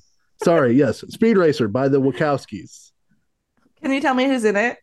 Emile Hirsch, Matthew Fox, He plays a speed racer. I remember that. I have not seen it though. If that helps. He plays a speed racer. Yeah. He's the titular speed racer. Got it. Got it. Man, it's got a pretty good cast. Emile Hirsch, Christina Ricci, John Goodman, Susan Sarandon, and Matthew Fox. Emile Hirsch was really having a moment in the 2000s. What happened to that guy? I like that dude. Did he get accused of something? No, he had a gay sex scene in Milk, and I think it ruined him. Yeah, I don't know that he was really good in Into the Wild. It shouldn't. I'm not saying it should. Number 8, Baby Mama. Yes. Ooh. I never saw Baby Another Mama. quote from that movie. Sorry, guys. Number 9. You're the only person who would have seen this on this podcast, Kai. Maid of Honor. But maid is spelled M-A-D. M-A-I. Yep. There we go. I can tell you the plot of that movie if you'd like. I know it is about a dude who is the best man, or the man of honor with with Patrick Dempsey. McDreamy. What's the guy? Yeah. Patrick Dempsey. There we go. Yeah. I got it. Still got it. Patrick Dempsey or Scott Speedman? Me? I didn't know if you were asking Dusty. Yeah. Well, if you're asking me, because I have an answer to this. I think Dempsey rocks the shit out of The Strangers. I think he takes. I have no attraction to him. So to Patrick Dempsey? Scott Speedman, I think. No, I have no attraction to Patrick Dempsey. I think I don't know. I have no reason why, but I don't get it. I don't get the draw. I'm a Speedman guy. I'm more of a Speedman gal. So you're the first person to ever say that. Patrick Speedman, Patrick Dempsey, like real race car driver. That's interesting. Didn't know that. He seems like a little bitch. You know what I mean? No, see, I think he kicks ass if he's in The Strangers. I don't think he goes. I think he takes them out. Listen, nobody kicks ass in The Strangers. Dempsey seems like a little bitch. Like he seems like. No, I think he's got a strong chin. I think he does have a strong chin. He does have a strong chin. He has like a big thing like in his writer where like he has to have a lot of things in his trailer and like he just seems like a very high maintenance person to me, and that's not attractive. Look, if you could, even though I dated Andrew, you have no. You have no idea. I'm not high maintenance. Andrew would demand. I would do it because it's funny. There's a difference. Yeah. Number 10, Forgetting Sarah Marshall. I've seen that one. It's one of my favorite movies of all time, Dusty. Yeah. I can quote that entire movie for you. So we're at 5 for Andrew. I was wrong. And we're at 9 for Kai. Kai has only not seen The Chronicles of Narnia, Prince Caspian. No, she saw that one. Speed Racer. Yeah, which is, honestly fine. Dusty, did you know that Jason Segel is my number 1 celebrity crush? I did not know that. Love of my life. Funny. And he's still single, so there's still hope. But I've only seen 4 of those movies, by the way. Wow. Yeah. So there's a lot. I've seen more than Dusty has. I've seen Crystal Skull, The Strangers, Iron Man, Baby Mama. Oh, 5. Never mind. Undefeated against Andrew. You haven't seen Forgetting? Yeah, I've seen Forgetting Sarah Marshall. Thank God. See, that was 2008. I had reasons to go to the movies back then. You know what I mean? I'm a senior in high school. This was big I'm naked. Movies, like video store time for me. Man, did I love working at the video store in 2008. That was prime for you. That's a prime job for you. What a time to be alive. Yeah, if video stores were still a viable way to make money, I would still work at a video store. My favorite job of all time. And perfectly suited to me because I like movies. And so, I'm sorry, Dusty. That's okay. No, you'll never be fulfilled again. Yeah, there is a place in Fresno that sells DVDs and stuff that I've thought about applying to, but I don't think that I could work there full time and make a decent amount of money. Is it a dirty video store? No, it's just like they have a ton of employees, and I don't want to work like retail anymore. I don't have the juice for it these days. I got it. Is it ain't? Did I say it wrong? I don't got it. But I don't got it was the original way. That's the t-shirts we printed. So Dusty, keep saying don't. I thought I was not the biggest fan of this podcast for a second. For the year 2008, number 1 movie overall, The Dark Knight. Never seen it. Let's see what else is on here. WALL-E. I never saw that one. What? You wouldn't like it. You'd hate it. I don't like robots. No, I'd probably like it. I like every I can't think of an animated movie I didn't like. Yeah. What about the Kung Fu Panda? Wait, I saw Beowulf. Yeah, I didn't like that one. That's motion capture. That's not animated. It's not the same thing. It counts. No, not if you ask Robert Zemeckis. It doesn't. Nah. Man, fuck Robert Zemeckis. What about Madagascar Escape to Africa? I don't like the Madagascar films, honestly, if I'm being honest. No. Oh, man. As opposed to... way to take a stand. I've been lying this whole time. You heard it here first. It's, you know what? I don't care for Madagascar. You know what? Actually. And of course, cultural touchstone of 2008, Twilight was released in 2008. The number eight grossing film of 2008. I've never seen it. And that guy would eventually become the Batman. Oh, not on purpose, but I've only seen half of Twilight. I've only seen the same half like 3 times. Like the every first time, half or the second half? Well, I will tell you. I was just gonna leave it. I didn't have a story or anything. I was just gonna leave it in suspense. That's all. So a few times I would go to somebody's house and they were watching it, but it seemed like every time that I was there at different people's, this happened multiple times. It was from the baseball scene onward. I never saw anything that happened before the baseball part. So it was just the baseball part to the end. And then I was like, did they kill the villain in the first movie? They ripped that dude's head off? Like, that seems... like, I know there's going to be more movies. So I was just thinking about those movies today, actually. I was thinking about how I was so into those books, like not healthy into those books. I've only seen the baseball scene. That's all you need. Not even because I'm a baseball fan. Like, people would post it and shit. That's the only time. That's the only reason. My friend, one of the people I worked with at the video store, was dating another coworker from the video store, and she was super into the Twilight movies. So when New Moon came out, she was like, "You can come over and watch it with us, but you have to promise not to make fun of it." Was that Andrew? No. And I was like, I will not be coming to your movie party. Yeah, I was like, I don't know if because I tried to tell her, like, yeah, but like me and my friend, we make fun of movies we like while they're happening because it's just a thing to do, you know. And she was like, no, if you come over, you can't make fun of it. And I was like, well, we'll see. And so, guess I'm making other plans. Yeah, I went over there. I did not make fun. Half of it. Half of it. I watched the whole thing, didn't make fun of it, but there were a few times where something was happening on the screen and she would look at me with a look that was like, you better not make fun of what's happening right now. Like one of the scenes where Jacob takes his shirt off or whatever for no reason. I was like, those movies are terrible. I love them, but they're so bad.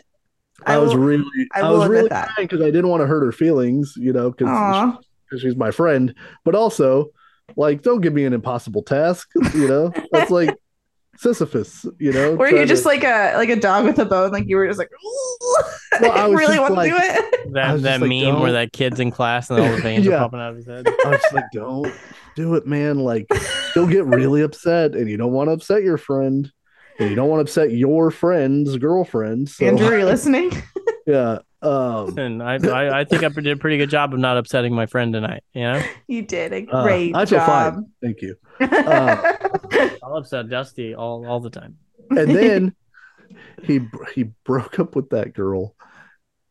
Like, I shouldn't tell this story. Never mind. But as soon as he broke up with her, you should have wrote her a letter of why that movie sucked. Look, here's the thing. I've been thinking. It's ridiculous.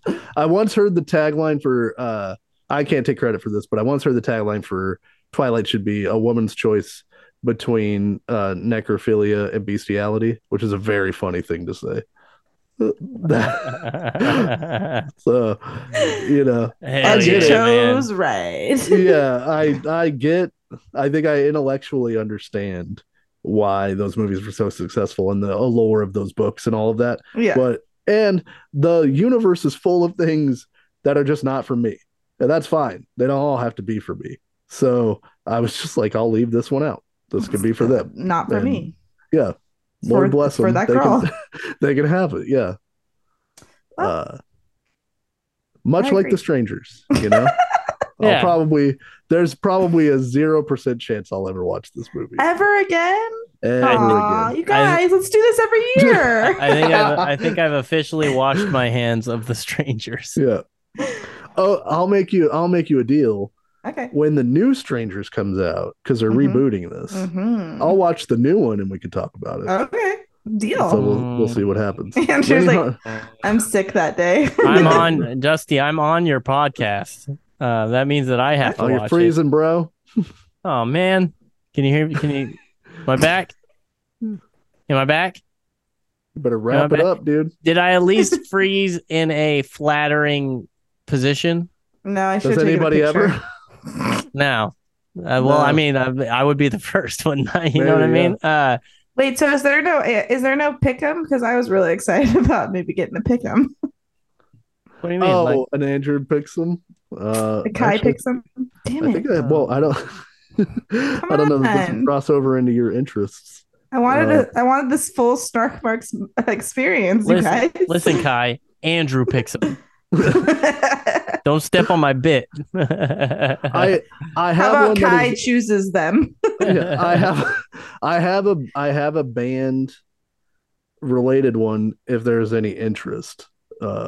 That I've just had saved. What kind of bands? Bands that Andrew and I like. That we've talked about on the podcast a lot. So whatever. I was just hoping you would create a custom one for me and surprise me with it, but you didn't. So sorry, I couldn't. Okay. Sephora. Yeah. Ulta. Oh wait, no, Target. I can do this. All the way off. Challenge me. Okay. Here we hold on. Give me 2 seconds. Kai. If it's not makeup or kitchen supplies. No, I got it. She's clueless. Don't worry about it. You know I'm clueless about kitchen supplies. So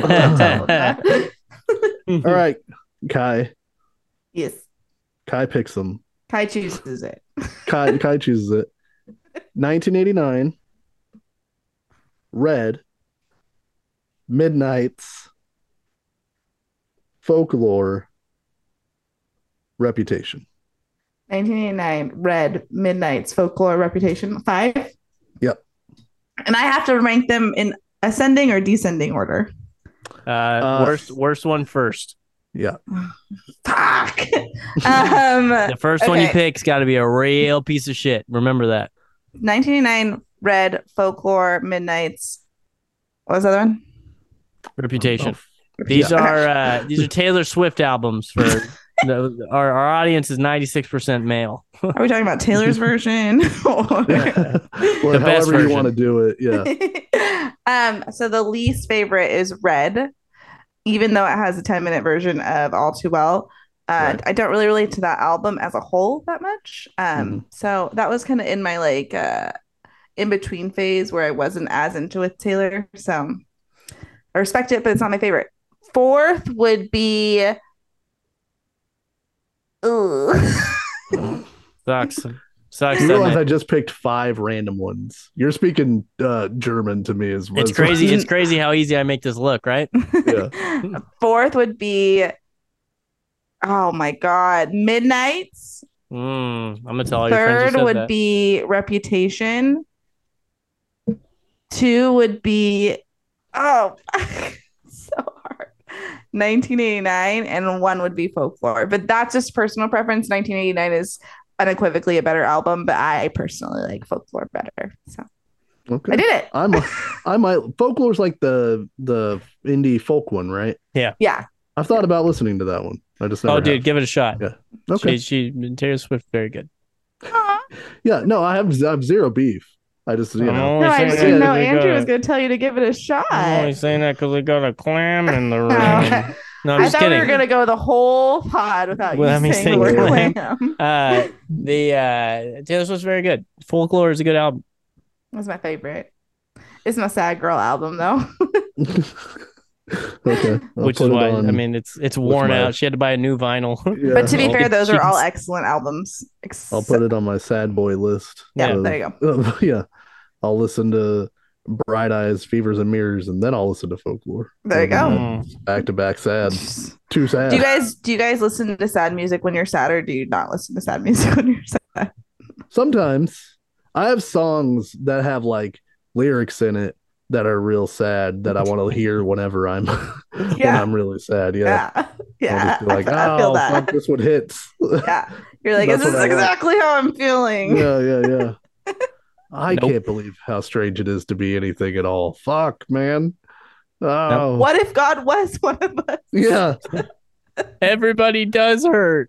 Yeah. She did say he's just a friend. God damn it. You had me, Biz Marquis. Man, Biz, you always know what to say. Yeah, it is I who can't deny it. Man, Biz, you really got what I need. Yeah. Well, or I try to listen to stuff that's going to pump me up. I am a straight rider. Yeah. You don't want to fuck with me. Shout it out loud. Well, doesn't it like feel weird to listen to happy music when you're sad, or is that just a me thing? Like, this doesn't feel right. I don't want to be shaking it off right now.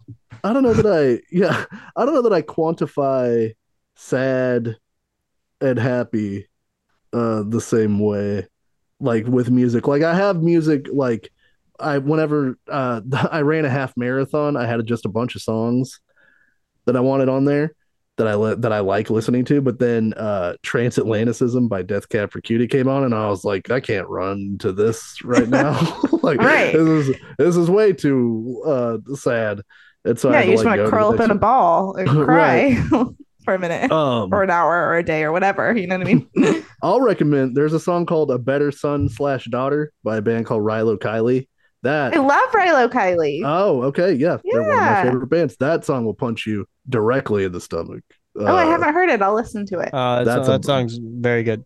That's a bummer ass song. And cool! I've been in a bummer mood this week. So No Children, the new song. The Mountain No Goats Children song. By the Mountain Goats. That was my newest. Like, oh man, this song sucks. That dude's like, I am drowning. There's no side of land. You are coming down with me, hand in unlovable hand, and I hope you die. I hope we both die. Jesus Christ! It's such a good song. It's a really good song. I'm gonna send it to you, Kai, right now. Dusty, send me the Rilo Kiley. I'll send you both. I'm not going to remember.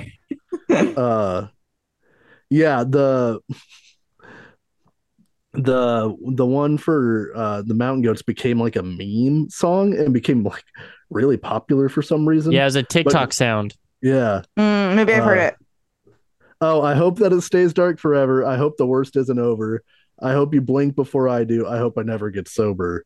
And it's just one dude with a guitar singing, and you're like, God damn, man. Jesus. And I hope the junkyard a few blocks from here someday burns down.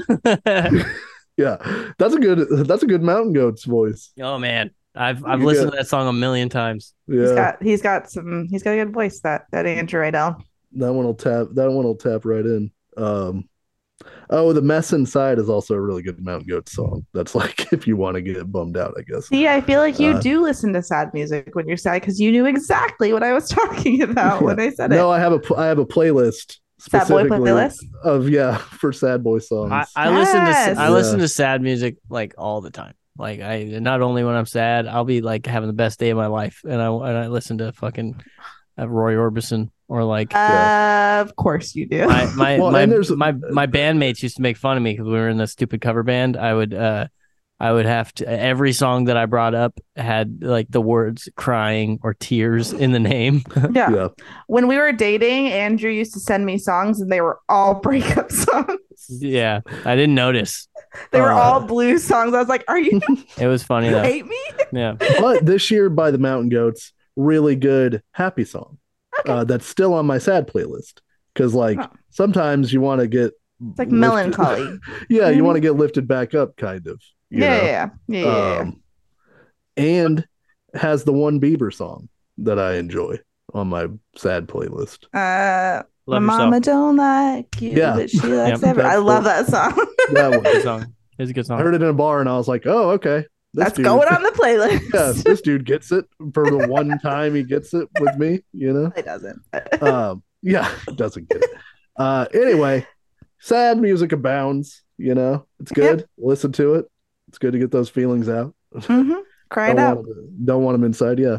I am hungry as shit. So yeah, wrap us up, buddy. I love you guys. Thank you for coming on. Thank you for coming on our podcast, Kai. Thank you to everybody who listens. Mostly Kai, who listens. You're welcome. It is now on the podcast. Yeah. Thank you to everybody who listens. Follow us on all the things. Andrew's going to tell you at the beginning of the episode how that works. Yep. I already told you, actually. Yeah. Podcast apps. And we'll be back again next week. We don't know what we're doing, but we're doing something because something's always up at the start marks. Hey, that's a good one. I like that one. Bye, everybody. Why?